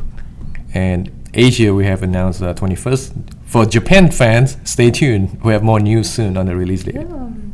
But we do. I do know that pre-orders are available right now, right? Yes, pre-order the standard edition, the deluxe edition. You get your exclusive costume, pre-order costumes. You get them now because we're not going to release them when it comes out. Yeah. So this is a very good incentive. Or even better, we offer a super duper awesome collector's edition. The coolest collector's edition ever. Oh yeah, like you get an Infinity Stones. You get the replicas of the 6 Infinity Stones that ties back into the game. 4 statues. The reason I say 4 statues is this game is about 2 versus 2. So we have 2 Capcom characters, Mega Man and Chun-Li, and 2 Marvel characters, Captain Marvel and Iron Man. Statue replicas it's pretty tall. We haven't tell anyone about the size yet, but the shortest, official shortest statue is Mega Man, which stands at 6 inch. And imagine what the rest of the cast stands at. That's awesome. So what can you tell us that's not secrets? Or is everything else just... we released a gameplay trailer today, so not so secret is, back last year when we announced the Time Stone and the Space... today we announced the Space Stone. So previously we have Power Stone and Time Stone. So you can guess which other stones I can't imagine what else is coming. Exactly. Awesome. Well, there are more characters on the roster we haven't announced yet. We are looking forward to review them. But what I can say on my previous podcast that the first gameplay trailer last year, the theme song was Captain Marvel, and today's, or rather, when you hear this gameplay trailer 2 theme song is actually based on Hawkeye. So definitely fans, check it out on our YouTube channel and our socials, and or any of the Capcom channels as well. Or if you're a PlayStation fan, it's all on PlayStation website, blog sites, everywhere. Yeah, Xbox One. Right? Xbox One as well, yes. Awesome. And Steam for the PC folks. That's right. Yeah. Yes, we must not forget for everybody. It's for everybody. Yeah, but if you guys haven't seen it, the visuals are very stunning. Yes, and then don't just advise all the fans out there, don't look at the leak because those are not official and usually not a representation for what the actual product is. Yep, just go to all official channels. Always go on the official channel for news about this product. Awesome.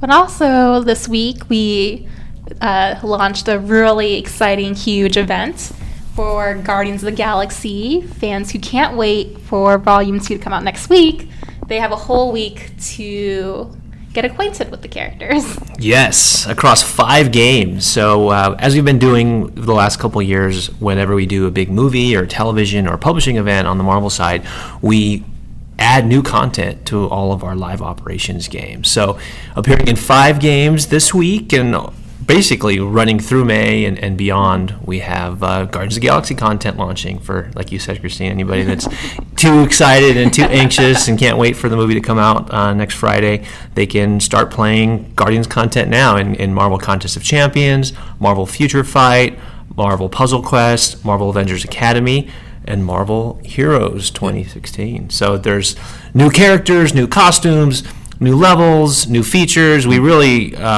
raised the bar for the Guardians. We've been doing it since Age of Ultron. The last event we did was for Doctor Strange, but I think we've done more characters for this launch than we've ever done before.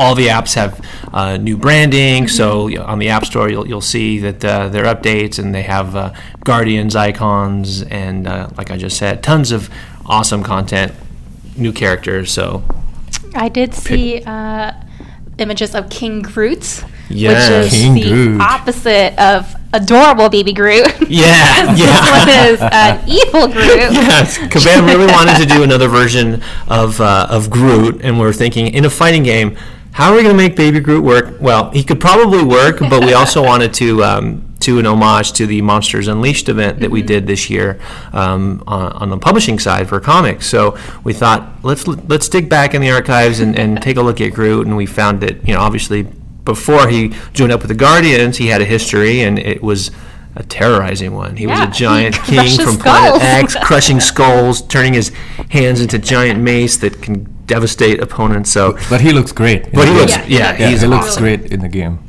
Totally very kingly. Speaking of publishing, for the Guardians event, we also debut Marvel Future Fight comic with Netmarble's first original character for the game, Sharon Rogers, where she meets the Guardians of the Galaxy in the comic. Oh. It's up on Marvel.com. Go check it out. Awesome. And also, we'll give a shout out to happy anniversary to Marvel Future Fight. It's the second anniversary. That's right. Yes. Oh, wow. This week is the second anniversary. I can't believe I forgot it. Right? That was the first game that I launched in Marvel Games. 2 years ago. 2 years ago. Wow, time flies. That is awesome. Yeah, we're gonna put out some infographic on what happened the duration of the second year. Also, we'll put out a video to celebrate 2 years anniversary. It's from the launch till now. That's bananas. A video montage of everything, so we can feel some nostalgia. Yeah, all the memories. Yes, warm feelings, and all the great events that tons, tons, hundreds of characters and costumes. That's awesome. So fans can expect that next week, or as soon as we're done, we're working very, very hard to push that out for fans. Yes. Awesome. Yeah. Well, thank you guys so much for joining. Yeah, thank you for hosting us. Now it's just me.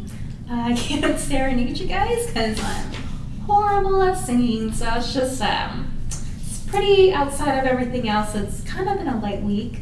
Guardians of the Galaxy Volume 2, as we said, will be out in exactly a week for its theatrical release.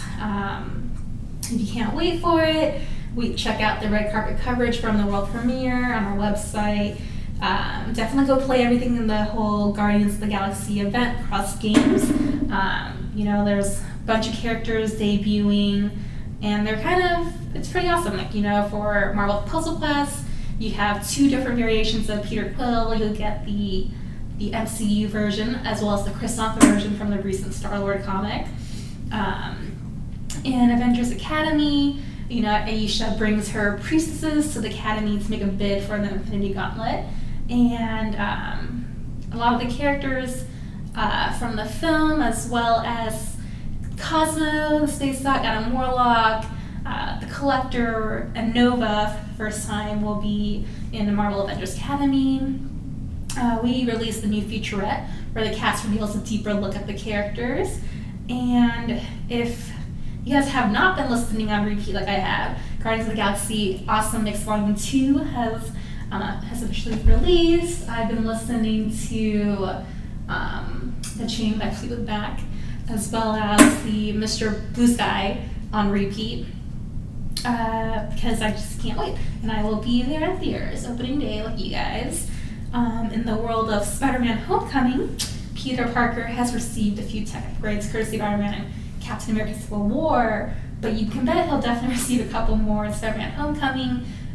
We have a new spotlight video which shows him the upgrade he receives to help him face off against the Vulture before he swings back into theaters July 7th. Moving on to the world of TV, Marvel's Agents of S.H.I.E.L.D. This week we saw an incredibly intense episode with our agents still trapped in the framework. Things kicked off with Daisy regaining her inhuman abilities, thanks to May questioning her loyalties to Hydra. And, we learn about how Coulson and Ward, how they kind of got into the fray. They reveal some, interesting tidbits from their past and the choices that they made. So catch a new episode next Tuesday at 10 p.m. on ABC. We also have a new episode this week of This Week in Marvel's Agents of S.H.I.E.L.D. with Brett Dalton. Strong talks to him about returning to the S.H.I.E.L.D., what it means, how his character, how Agent Ward in the framework is also definitely like how he was in the regular reality. And it's just kind of talking about what it's been like returning to the team. And then congrats to the cast and crew. Marvel's Agents of S.H.I.E.L.D. Slingshot won the 2017 Webby Award for drama long form or series, as well as the People's voice in that category. So if you haven't checked out the 6-part online series on our channel, it shows what it's like. It bridges the gap between season 3 and season 4 with Yo-Yo and an off-the-books mission that she took on. So that's it. I'm going to kick it back to the East Coast. Thanks for joining us. TWIMUSA, TWIMUSA, TWIMUSA, TWIMUSA. This Week in Marvel Unlimited Reading Club. Hey everybody, we have a special This Week in Marvel Unlimited Reading Club this week. We read the first 6 issues of Guardians of the Galaxy from the 2008 volume, written by Dan Abnett and Andy Lanning, art by Paul Pelletier, and the voice in the background, excited about it, is the man who edited those comics, friend of the show, William Roseman. Hey everyone, how's it going? My friends call me Bill, so Ben, you are clearly one of my friends. Oh, Bill. That's the best, man. How are you doing today? Awesome. Today, all of the Guardians of the Galaxy Volume 2 content, all the content inspired by the film, is now hitting across our portfolio of games. Indeed it is. So it's a great day to be a fan of the Guardians and a great day to play Marvel games. Yeah, it's a nice little crossover there. Let's explain to the people who just may be jumping in for this and are not familiar with your path through Marvel superstardom, what your role was in 2008 and how you were connected to the Guardians of the Galaxy. Okay, so let me see. So right now, I'm out in California, and I'm the creative director of Marvel Games. And I got my roots in Marvel through, I wanted to be an editor back in the day, and I actually got into marketing, and I was actually writing the previews catalog. And then years later, I was actually invited by Joe Quesada to finally join Marvel Editorials. Instead of writing the catalog about comics, I could help make comics. Mm-hmm. So in 2008, that's exactly what I was doing. Joe invited me back and asked me to edit the Cosmic line. At the time, it wasn't really a line. It was just going to be one book. So I came in at the very end of the Annihilation event. So as I joined Marvel, the last issue was going to stores, and the idea was to launch Nova out of Annihilation. And Dan and Andy, I was very lucky. Dan and Andy were already attached to the book, and then I asked Mr. Sean Chen to come on, because he drew a great Iron Man, and we wanted to position Nova at the time as a more mature Nova, more experienced Nova coming out of the Annihilation event. Yeah. And we wanted to put him on the same level as an Iron Man and a Captain America. So we brought in Sean Chen, who had experience, drawing characters of that power. And so in 2008, we had just got through our first year of Nova, and it was doing very well. The sales were not huge, but they were holding rock steady. Rock steady. And rock steady. They were right at about 35,000. That's just print comics, not counting digital and collections. But that audience showed up every month. So whatever we were doing, they were liking it. So about a year after Annihilation, I just thought, well, it's been a year. It's time for let's do an event. It's like in wrestling. We have a WrestleMania. Yep. 1 year later, let's do WrestleMania again. Here, let's do our big event. And I wanted to do a follow-up to Annihilation in a sense. We didn't want to do the same thing, but we want to kind of take some of those themes and maybe try something a little different. So if the first Annihilation was about, it was very much almost like a World War II story. It was about, here comes this wave of enemies. And that's the bugs, the analysis wave. And it was all about, we must stop that wave. And that's very easy to understand. And it's a great high concept, because when you're dealing with characters, sometimes with sci-fi characters, and they seem very intimidating or just kind of outlandish to people, if you can root them in a high concept that you understand and that's emotional, then that's your entryway in.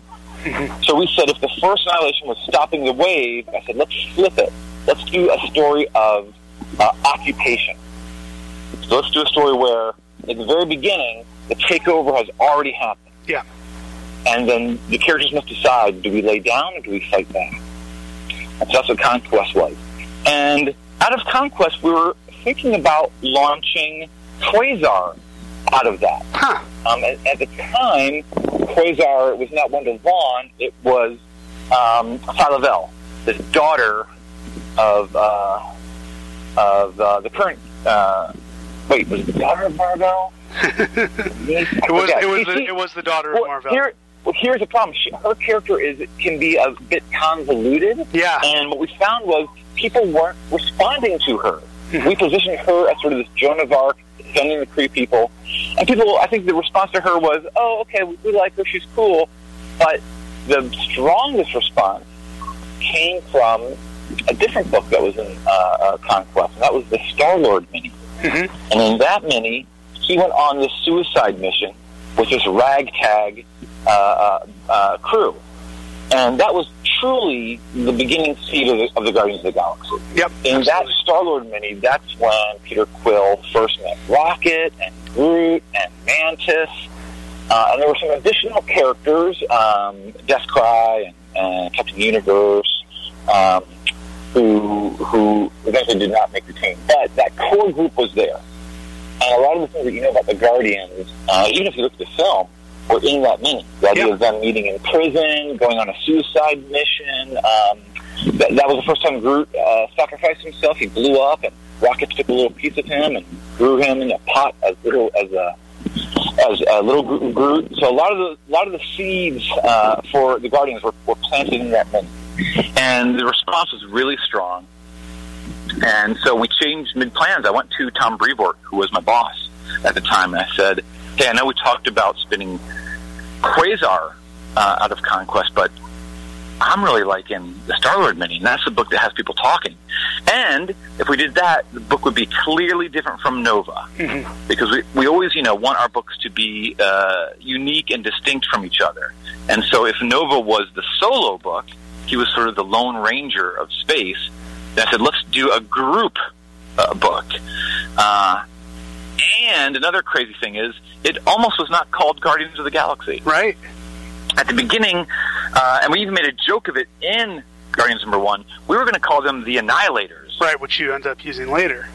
Yeah, so Annihilators, which is kind of spinning out of Annihilation Conquest. We said that would be fun, but then we're like, that name sounds very, violent and, maybe doesn't hit the tone that we're going for. And so I just sort of rolled the dice, and when I was doing my research for the Star-Lord book and picking different characters for the team, I was reminded of the Guardians of the Galaxy. And I said to myself, hey, no one is using this name, and the name is so perfect. Great name. If you've never heard them before, you know exactly what they are. And so I went to Tom, and I said, I know this is crazy, but what if we use the name? And he said, well, that's a great idea, but how would that work out? Because the original Guardians were from the future. And I just said, well, what if this is where they got their name? Yeah. What if we just had a modern version, and that was the first time someone had used that name, and then eventually the future Guardians used that name again? And it's like, wow, that's a simple solution. That could work. Pretty elegant. So I asked Dan and Andy to write Guardians. And originally there was actually some resistance. Some people thought I was putting too many eggs. Yeah, they said, some people thought, oh, you're going to have the same people write two books? What if... Because we always have to safeguard ourselves against delays, right? Yeah, sure. That's where it was coming from. It's like, what if, delays happen? Someone's basement floods. Someone breaks an arm. Who knows? Life happens, and that causes delays. And so if you have one person or one duo writing two books, if something happens, that's two books in jeopardy. Sure. Right. But I said I want to take the risk because I just really love Dan and Andy's take on Cosmic. They embrace the past, but they make it very accessible, and they bring a lot of humor to it. And so, and I wanted the books tied together very closely, so that if you just read the Cosmic books, you would have two books kind of ping-ponging back and forth. And then we could lead into more events, and it would just be this nice little corner of the galaxy of our comics, so to speak. And anyway, that was it. So I said, no, I'm going to go with Dan and Andy. I want them to write both of them. I want Guardians and Nova to be their own area, and they could really own it and just really develop this whole side of Marvel. And at the time, Paul Pelletier was drawing Nova. And he was loving it, and I knew Paul from my time when I worked at CrossGen, so I met Paul, and I always loved his work. And I just said, Paul, I have a big favor to ask. We're going to launch this book, and you would do so well on it. I can just imagine him drawing Groot, because he's great at drawing big people. And I thought I could just see him drawing Drax. I just thought he would be perfect. And at first, Paul was like, you want me to leave a book that's a solo character? Yeah, for a team book. For a team book, I got to draw 5 times the people. But to his credit, Paul said yes, and he understands how big of a launch it could be, and so that is my long lead-in to the launch Guardians of the Galaxy number 1. Brilliant stuff. I want to talk a little bit more about the characters. I think if you follow Conquest, you can kind of see what you were saying about like Quasar being positioned as the breakout, and even to some degree Adam Warlock too. And that's something that I think continued on when the Guardians book started. I think we definitely still gave it a shot with those 2 characters. But it was clear that kind of like the Star-Lord, Rocket, Groot trio they were the ones the fans really resonated with. Yeah, I think as much as I love Warlock, and I'm glad to see him popping up in other places. Yeah. As great as he is, and as awesome as we tried to invent a new character, Wraith, I think he was pretty cool as well. Yeah, I loved Wraith. Yeah. I'm going to do my best to bring him back in some of our games. Good. I think he's just an untapped character. Absolutely. Offering something a little different. He was sort of, I wanted to create like a dark, solo, brooding warrior. Yeah. So that was what I was trying to do there.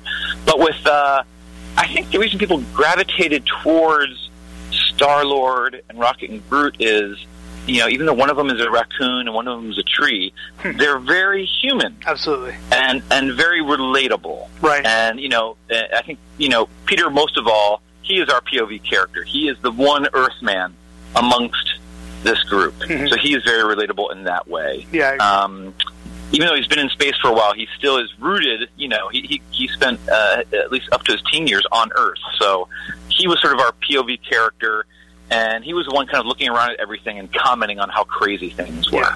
And had a good sense of humor and dealt with all the nuttiness that was around him.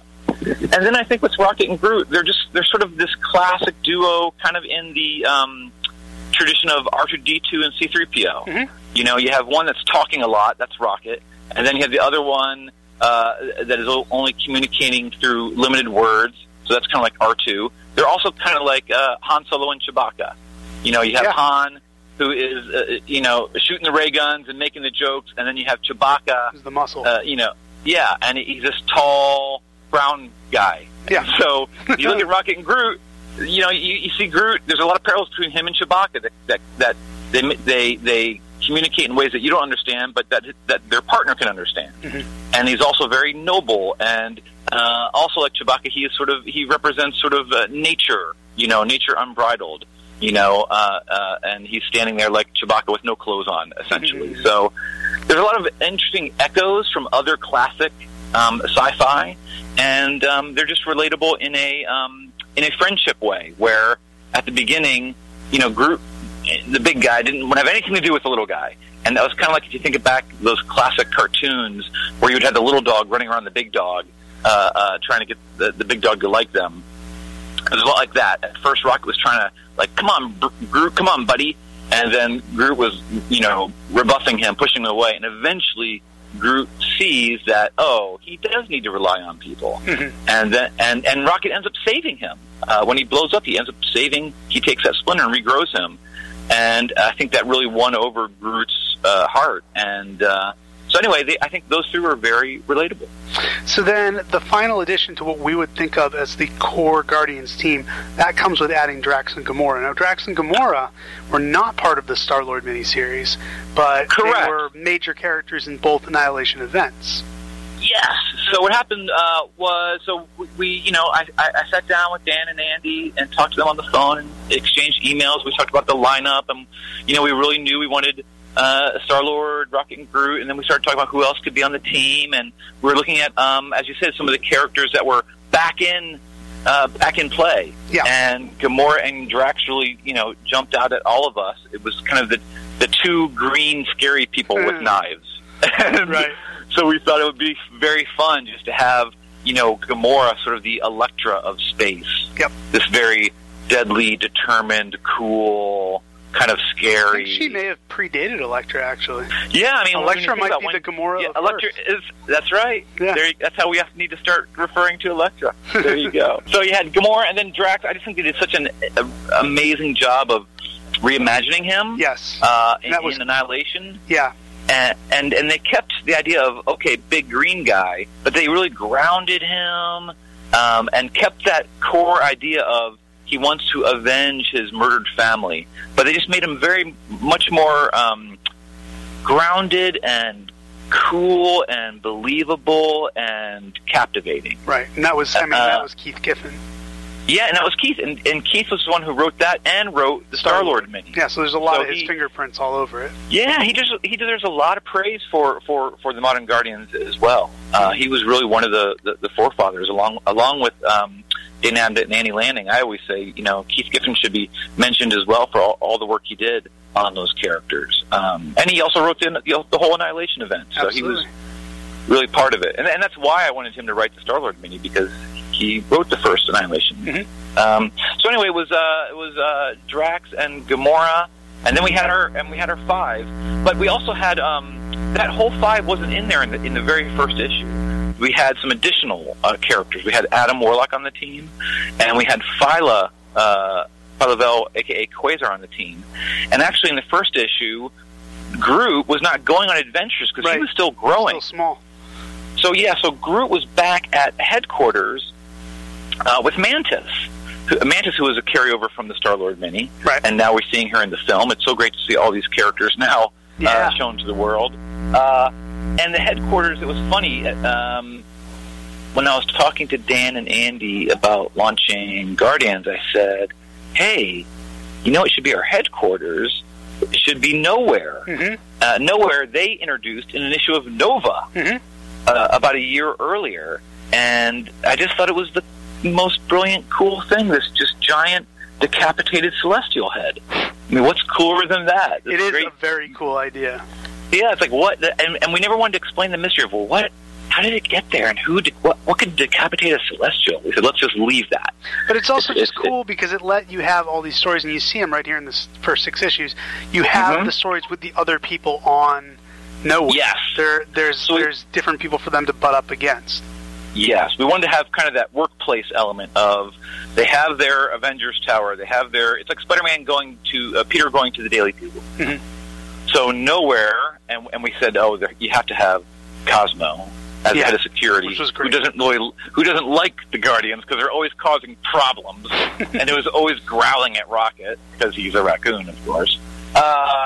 We said, let's have their headquarters where other people live, so they go off on their crazy adventures and they come back to their headquarters to chill out, and then they bump up into other people, whether it's Cosmo or whether it's other people coming to Nowhere. Remember them? The Luminals, those were our nod sort of at the, they're kind of our version of the Legion of Superheroes or the Avengers. Yep.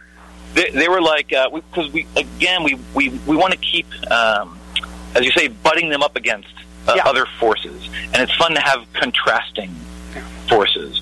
So if Guardians were the rough around the edges kind of pirates, we wanted to have the squeaky clean varsity team. Yeah. And so that's where the Luminals came from.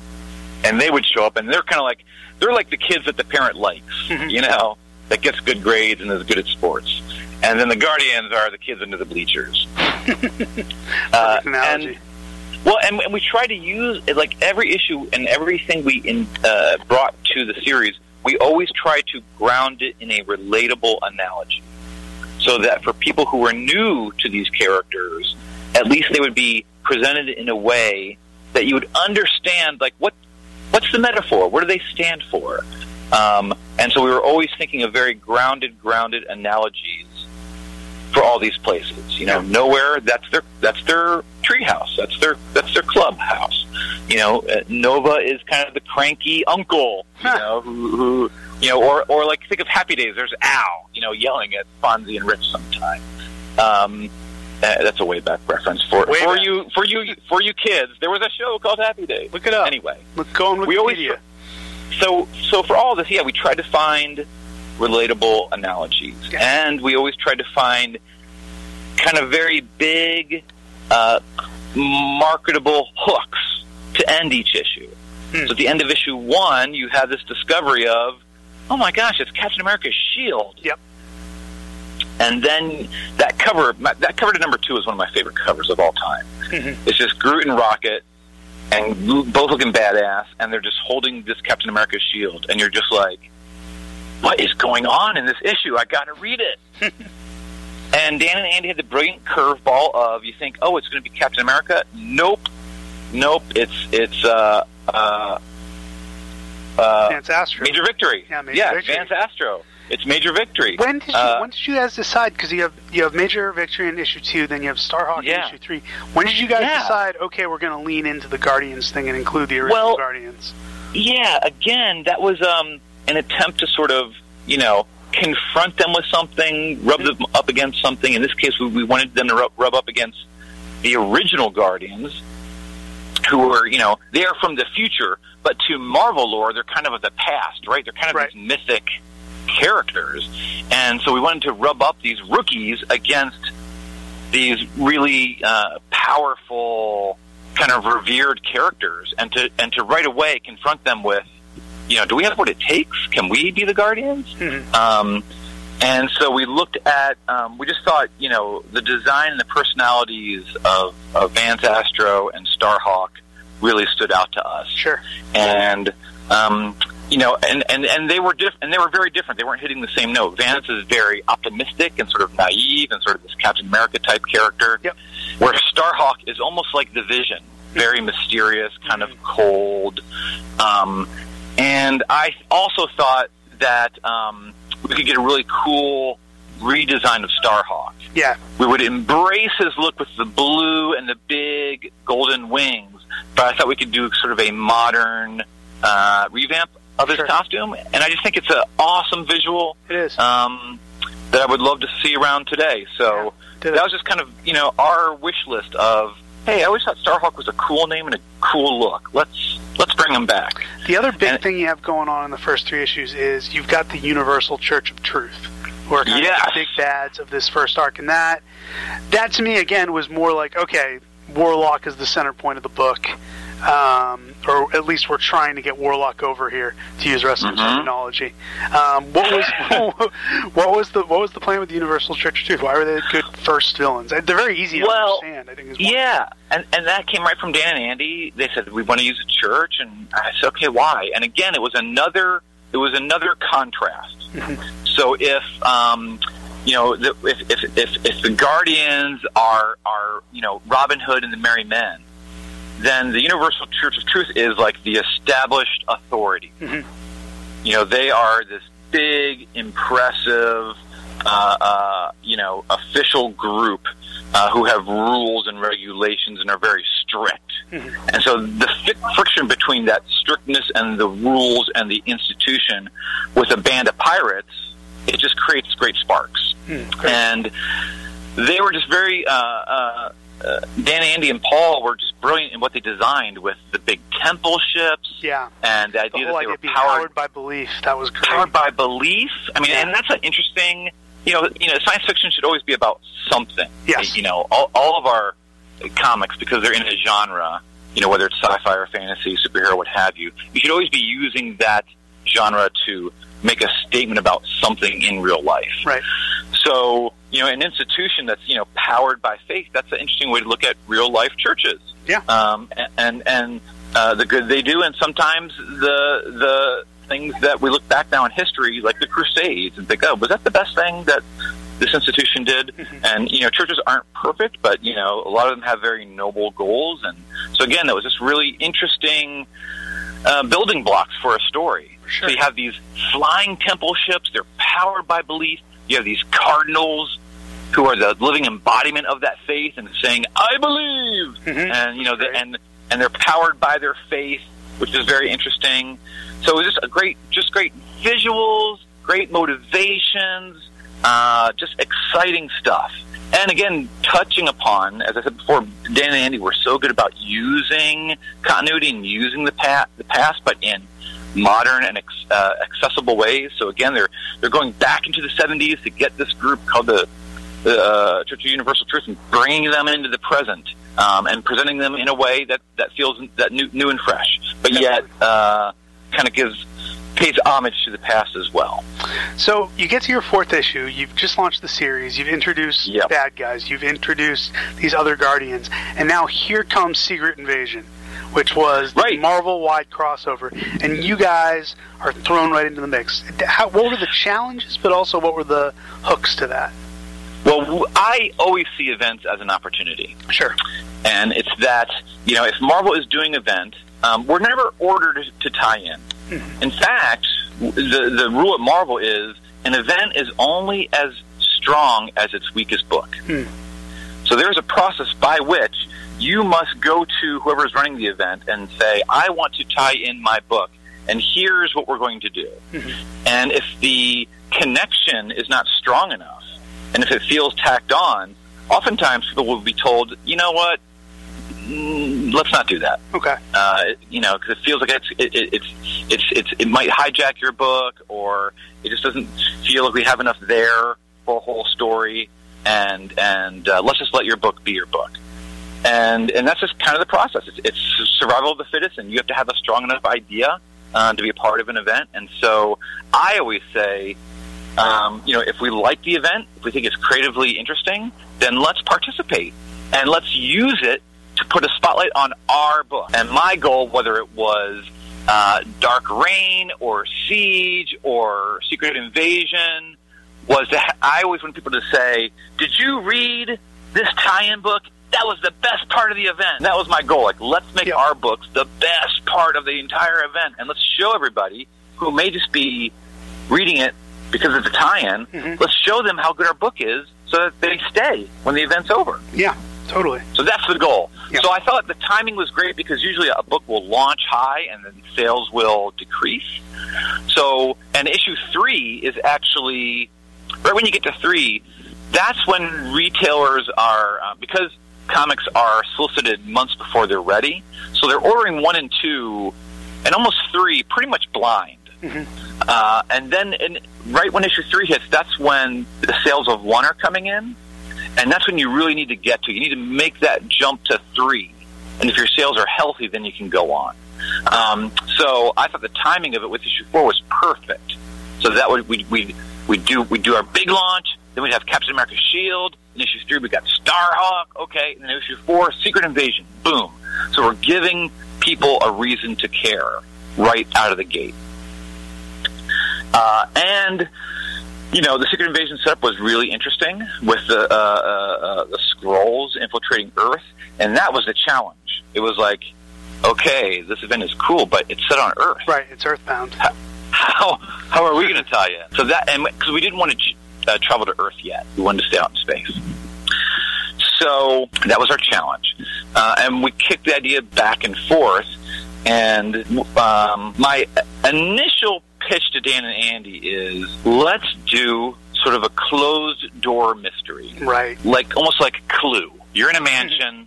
There's a dead body. Who done it? So I said, let's just do a story where we think there's Skrulls on Nowhere, and we don't know who is a Skrull. And we want to see, will this tear the group apart? Will they start by saying, oh, it's not us? And then eventually, is it, well, I always thought there was something weird about Adam, or, you know, a talking raccoon, no way, that's got to be a Skrull. And I wanted to see if the team would start, you know, threatening each other and doubting each other.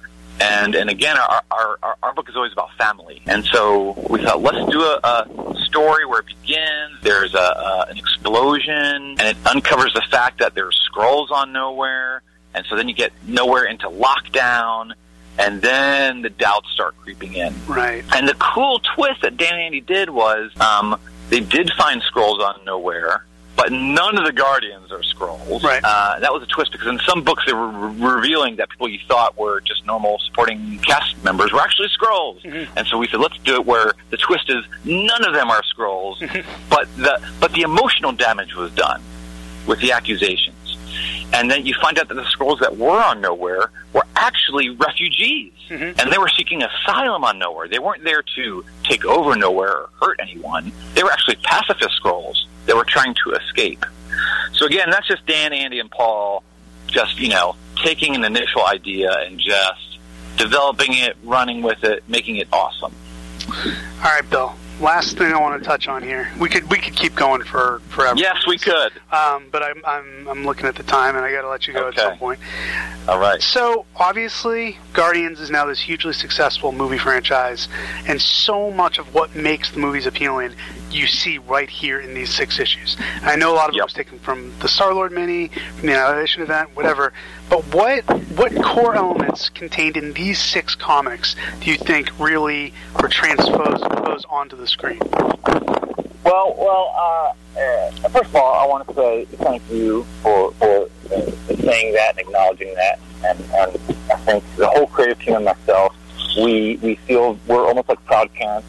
Mm-hmm. To see our characters that were in our little book suddenly up on the movie screen, and then getting a cartoon and being in all these cool toys, and now in the Marvel games, and it's crazy to see our kids now just loved by the world. Right. And you're right, you can see so many of the elements in these early issues. You look at the first 6 issues of Guardians, and it's all there. You see Nowhere. You see Cosmo on Nowhere. You have this group of misfits that are from all walks of life around the universe who feel they're the last of their race, that they have lost their family. You have characters like Mantis, who are now in the film. She's there as well. You have the elements in the comics where she was talking to the characters, and they're kind of doing confessionals or talking into the camera. Right, yeah, we can bring that up. Yeah, we thought that would be fun. We stole that from, MTV Real World? Yeah. The confessional, we stole that from there. It was from the best. That would be a way to, if we have the action, when they go out on their missions and their action, and they come back on Nowhere, they need to decompress and kind of have these confessional moments talking to them. So when they're doing these confessionals, they're talking about all the themes that the Guardians are known for. They're talking about family. They're talking about what they've lost in the past. They're talking about can they form a new family. They're talking about is someone going to tear this new family apart. It's all these very relatable themes that are here in these first 6 issues, in addition to the crazy, wild visuals and the things we see like Star-Lord's gas mask and, Mantis with her antennas, and there are so many elements that are taken and that have their beginning right in these first 6 issues. And I'm just happy that the studios team, were reading the books and liked what they saw, and then I'm happy Nicole Perlman saw that and wrote her first draft, and then I'm so happy, of course, James Gunn came along and did his whole version and just took it and ran with it. And many people, very talented people, all had a hand in creating the Guardians franchise. And we like to say, hey, we were cool kids. We were in on it first. Right, perfect. I think that's the perfect place to end it. Thank you so much for joining me today, Bill. I really appreciate it. Thank you, Ben. And keep doing the awesome things you're doing over at Marvel Games. Well, we'll do our best, and I just want to say, everyone out there, whether you want to do a match 3 game, we got Marvel Puzzle Quest, you want to do a fighting game, we got Contest of Champions, you want to do a builder, simulation builder, we got Avengers Academy, we just had Marvel Heroes Omega jump to console. Yes. And there's more to come. We've announced Marvel vs. Capcom Infinite, we've announced Spider-Man, and we've announced the Avengers Project. Marvel Games is really taking off, and all the things that you see and that you love in the comics and on our TV shows, the films, they're all going to the game, and we want to be there. All right, thank you, Bill. We'll talk later. Thank you, Ben. Have a good one. Take care. Questions and comments. Questions and comments. Questions and comments from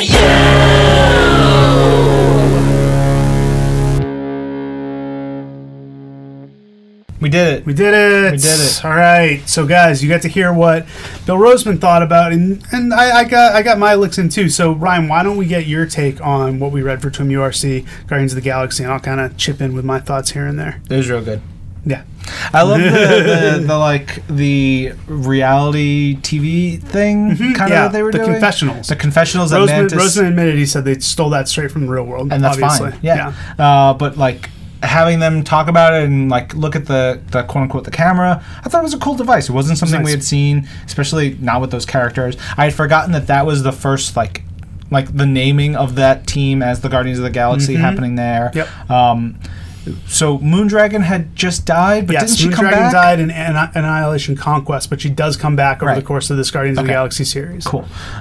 Spoilers. Yes. So there's that. They're dynamic, all like them trying to just figure everything out. Like Star-Lord lying to everyone and using Mantis. Like there's a whole bunch of stuff that goes on there that I completely forgot.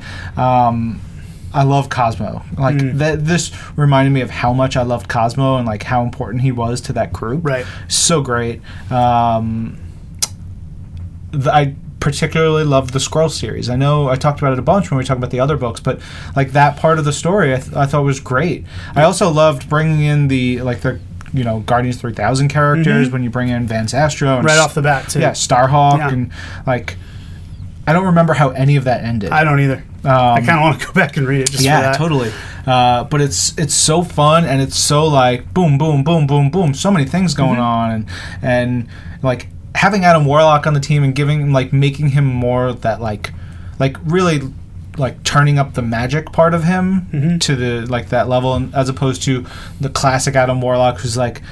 He is a space shaman or whatever. Yeah, but he's a cosmic guy. Yeah, more but cosmic than this magic. was like it's cool. And the villains that they're fighting. There's just a Universal Church of Truth. Yeah, very cool. One of the things I talked briefly with Bill about, but I want to get in a little more here, is that it's just proof that characters have a mind of their own, and they're going to do what they're going to do, and fans are going to react the way they're going to react. Because to me, when you read the series, it's pretty clear to me that, at least in my mind, Warlock and Quasar are, aside from Star-Lord, the stars of the book. Yeah. They're the ones they want to push. It was very wrestling-esque. They were the ones they wanted to push. The crowd loved Rocket and Groot and Gamora and Drax, and they ended up being the team ultimately. They were the Daniel Bryan story. They were yes, thank you, Nick. But they were the ones the crowd wanted, and whether the creators loved them, and they ended up being the stars. And you see that we don't hear a lot from Adam Warlock and Quasar, but this actually made me kind of nostalgic for those characters. Yeah, like, I would love to see Adam Warlock. I feel like I've been reading old Infinity Watch comics too, so I'm kind of in an Adam Warlock kind of mood. But I don't know. I hope we see him again soon. I feel like it's overdue. But yeah, I love that character, and like the iterations that we saw in like that decade were great. Fantastic stuff. So Phyla, she has the Negabands, right? Yep. And those are now on New Quasar. Yeah, and Phyla newer Quasar. Yeah. Quasar was Phyla was New Quasar. Right. Now she's old Quasar. What happened to Wendell? What happened to Wendell prior to this? Yeah. Okay, he died in Annihilation. He got killed by Annihilus. Yes. That was it happened in Annihilation Nova. It was big, like Nova couldn't save him, and so when Annihilus took the Negabands from him.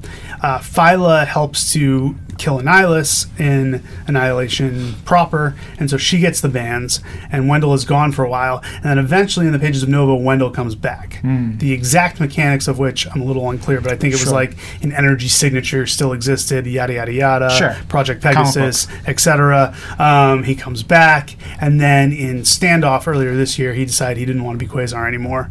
He's just living his life, you know? Like a chump. It's fine. You know what? I'll say it right now. Quasar Wendell Vaughn, you are a chump. Wow. Hot take. Yeah. Scorching hot. Ben just dropped a mic. He probably couldn't hear it, but he dropped one. That was crazy. No, it's on the table. It's on the table. I can't drop it. It's fine. It's an expensive So now I like our new Quasar. She's great. Yeah, she's awesome. Totally. So don't miss Wendell at all. But Phyla was one of those characters like I loved. Yeah, she's great. Fell in love with her and the dynamic she had that built up with Moondragon throughout that series, and with Drax. And with Drax in this too. Series. Yeah, like there's that scene where she's got the groceries and she's like, "I'm gonna cook you something," and like there was just, it was a really short little bit, and I was like, I love like that she's trying to connect with the woman she loves, like her father, like there's even this though they were relationship- estranged, like Yeah, she's but trying to still, make this she's work. trying to This figure is all she's something got. out, Yeah. and she's like, well, I'm stuck here with these people. Like, the woman I love is dead right now. Her weird dad is there. Yeah. We might as well try to like connect with him somehow by making him macaroni and cheese. Yeah. which he's down with. He's like, oh, if you're making macaroni and cheese, I'm eating it. Yeah. Oh, and there's like Paul Pelletier art. So good, man. He does such great facial expressions. Yeah, he does excellent facial expressions. He does excellent action. Oh, yeah. Just big scenes where you're packing a lot of characters in. He's Yeah. got that like George Perez DNA to him. Great stuff. Yeah. And of course, Abnett and Lanning just crushing Yeah, it. yeah. We talked a lot about how it's just like, you know, you see the Guardians up on the screen. It's all right here. The genesis is all in these comics, and it's crazy to think when we were reading them in 2008, it was just like this was kind of like the niche on the other side of the galaxy cosmic book. Like it really was a little book that could, because it was not, you know, it was not one of the A-list titles. No. And just look at how far it's come. It's pretty incredible. I was trying to think. So this came out in 2008. The first Guardians movie came out in 2014. Correct. It was probably announced in like 2011. It was probably in development for a year or two. So the Abnett and Lanning stuff, like, you know, it clicked so quickly with the studio and everything, like how that immediately like made sense and turned it like had that vibe. Well, I mean, if you look at the history of Marvel movies, like it was the big characters up until Guardians of the Galaxy. Guardians of the Galaxy is literally the first time that studios saw something from the Marvel publishing catalog that was not necessarily a big ticket and said, oh wait, this is cool, we should do something with this will make it work. And I always say that, and I know you can check in how you feel about this, but I always say that Guardians of the Galaxy, the first movie, to me felt different than any other movie we had put out, just in terms of like ownership. Where I was like, oh, that's something that happened while we were here working. Like, that's something we produced. All the other stuff, like, you know, Iron Man, Thor, Captain America, you go back to, like, the 60s and sometimes even longer. And, like, that's the stuff that Stan and Jack or Stan and Steve did.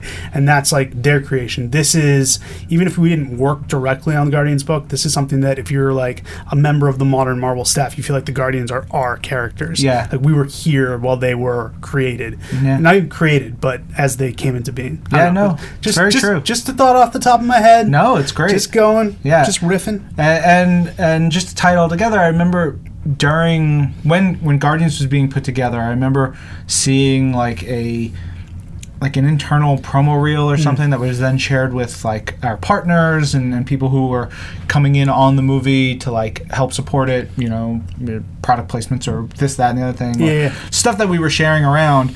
And there was just this shot of James walking Abnett and Lanning on the set, like showing them, like, hey, look at this is what we're doing, and like that cool synergy of that story, these characters, this modern stuff connecting directly with this film was so cool. Very cool. I'm so glad those guys have gotten the credit they deserve, and it's a beautiful thing. Yeah. All right. Do we want to get to questions and comments from the Peanut Gallery? Let's do it. All right. Starting out with DJ Fanko, Don says, the first issue of Guardians of the Galaxy left me wondering what to think. Evil religious people, but Star-Lord thanks God. You know, religion's complicated. Yeah, and faith does not, like, one person's faith does not have to connect to any one religion. Absolutely. I think, one can have faith without believing in a certain religion. Well put. And he follows up a little more of that, says, why did devout religious beings flying their church around the galaxy have to be all convert or die about things? I talked a little with Bill about this, and we talked about how religion can be a great thing, religion can be a terrible thing, and through the years in history, we've seen that. It can be great and help people and raise them up, or it can be kind of justification for why people do terrible things, and in this case, it was the latter.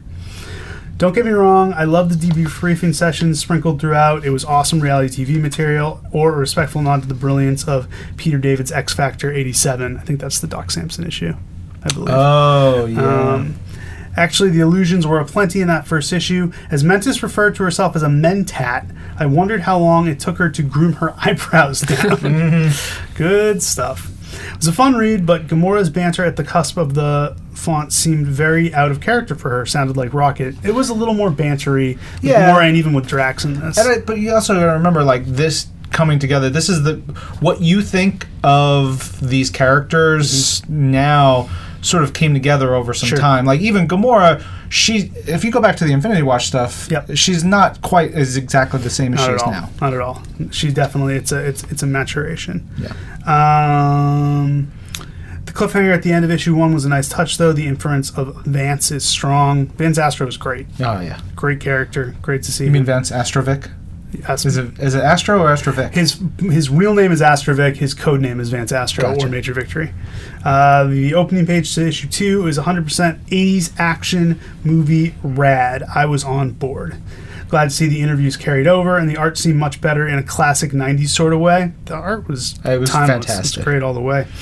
That whole issue had a strong flashback sort of feel to it. The fact that Vance came back to the present was a full retro move. In work meetings, I need to remember to exhort my teams not to invite Mr. and Mrs. Screw-Up during our next dev sprint. I recently did a dev sprint, so I'm an expert on that sort of thing now, so I can definitely say it's cool. Although it's probably okay for Peter to say my engineers may not appreciate it as much. Still, Star-Lord's leadership is impressive. For him to envision, lead, and manage his crew takes some serious skills.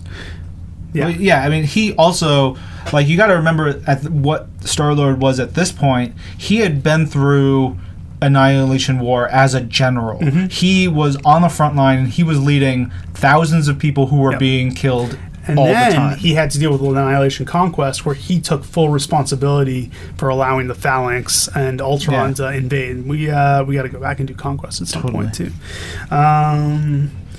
Frozen Time tastes like regret, contemplates a moment. Yeah, I believe that. Abnett and Lanny nailed that second issue. Yes. And then the starting revelations of mind tampering ruined Star-Lord's impressive leadership record. Well, yeah. It's I mean, he's a flawed dude. Yeah. Joshua Cooper says, sitting down to read some 2008 Guardians of the Galaxy for Twim URC. Not always a big Guardians fan. We'll see how this goes. I like referring to Drax and Gamora as the Green and Means. Now I want that to be a title. Maybe a team with Jennifer Walters thrown in. That'd be good. Josh says, saving the universe isn't an exact science, should be the Guardians motto. That's a pretty good motto. It looked good on a t-shirt. Yeah. This series has the most interesting sound effects. The old Batman series would be jealous. Yes, it would. And Josh says, Abnett does a great job in this arc of walking you right up to a big reveal and then cutting away from it. Makes for good reading. Abnett and Lanny. Yeah, it's the two of them together. Yeah. Penelope Cat says, new Twim URC selection in the first 6 issues of Guardians of the Galaxy by Abnett, Lanning, Pelletier, and Magyar. The series that made me a fan. You and cool. Many people, Penelope Cat.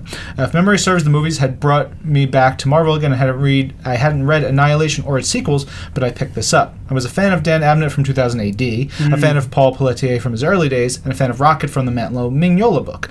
All good points. Yep. He says, issue 1, the issue does a great job of introducing the characters and status quo while still providing a great action story. I love the alternating between the action and the team getting together stories.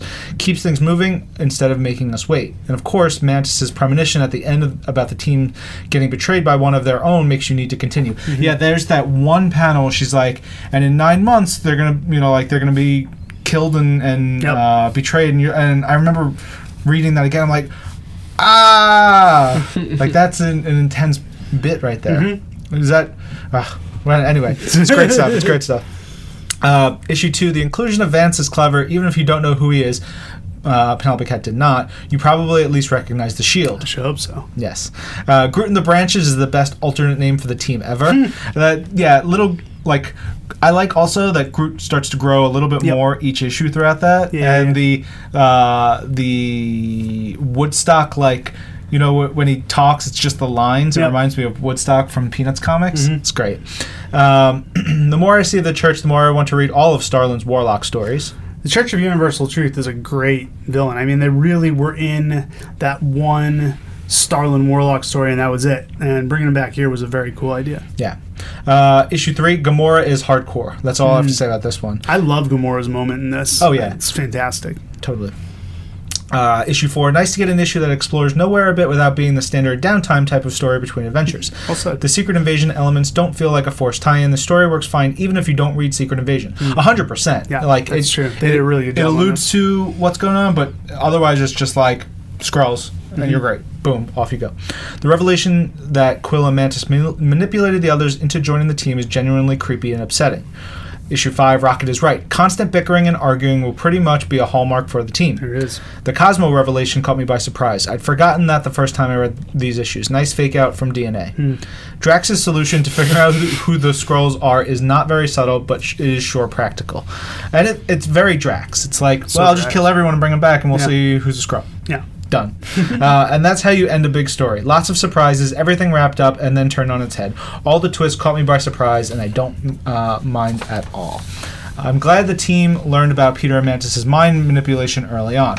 Sometimes it's frustrating when the reader knows more than the characters. It makes the characters seem foolish. If we'd gone on too long knowing that the Guardians were manipulated, it would have made everything they do seem false or misguided. He also, Penelope Cat says, I haven't mentioned Clint Langley's Yes. covers. Can we please mention Clint Langley's covers? They oh my are- God. They are gorgeous. I love his Amazing. work in 2000 AD. Has he done anything else for Marvel? No, he did covers for one of the Annihilation Conquest books. I believe it was Wraith. Remember Wraith? I loved Wraith. Yeah. Javier Grillo Marquez Yeah. did the story. Kyle Hotz did the art, I believe. No, Kyle did. No, not Kyle. Oh, wait, you're right. Yeah, You're right. yeah. Javier did not do Wraith. I can't remember who wrote Wraith. Javi did the. Javi did Super Skrull. Super Skrull. I think he might have also done Wraith. I think you might Maybe. be right. Okay. We'll have to look that up. But great book, and Clint Lane did great colors on it. Yeah, that's it. Clint has just awesome that composition, but also the anatomy. Yeah. It's like this cool exaggerated take on If things. I remember correctly, because I remember Bill Roseman told me this, I think Langley was a video game guy mostly. He does a lot of video game art because that's where he got most of the cover artists for Annihilation Conquest. They were all video game guys, which was Bill. cool. Smart guy. Classic Bill. Smart guy. Penelope Cat says, it's easy to see why Guardians appeals as a movie property. It's very cinematic and full of scope and potential.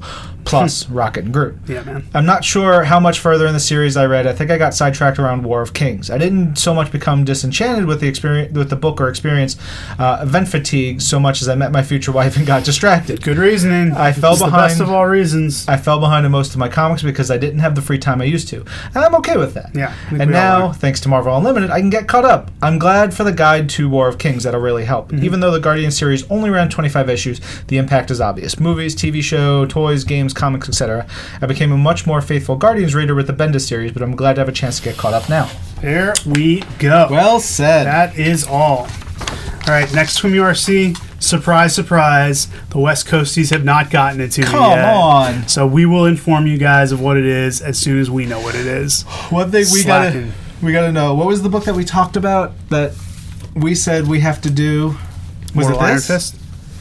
Wasn't Yes, it was Immortal Iron Fist. Mark that down. We need to do Immortal Iron Fist soon. Just mark it down in your head. We also, someone mentioned that all pieces of Executioner song is now up and ready to go. We Yeah. should verify that. Yeah.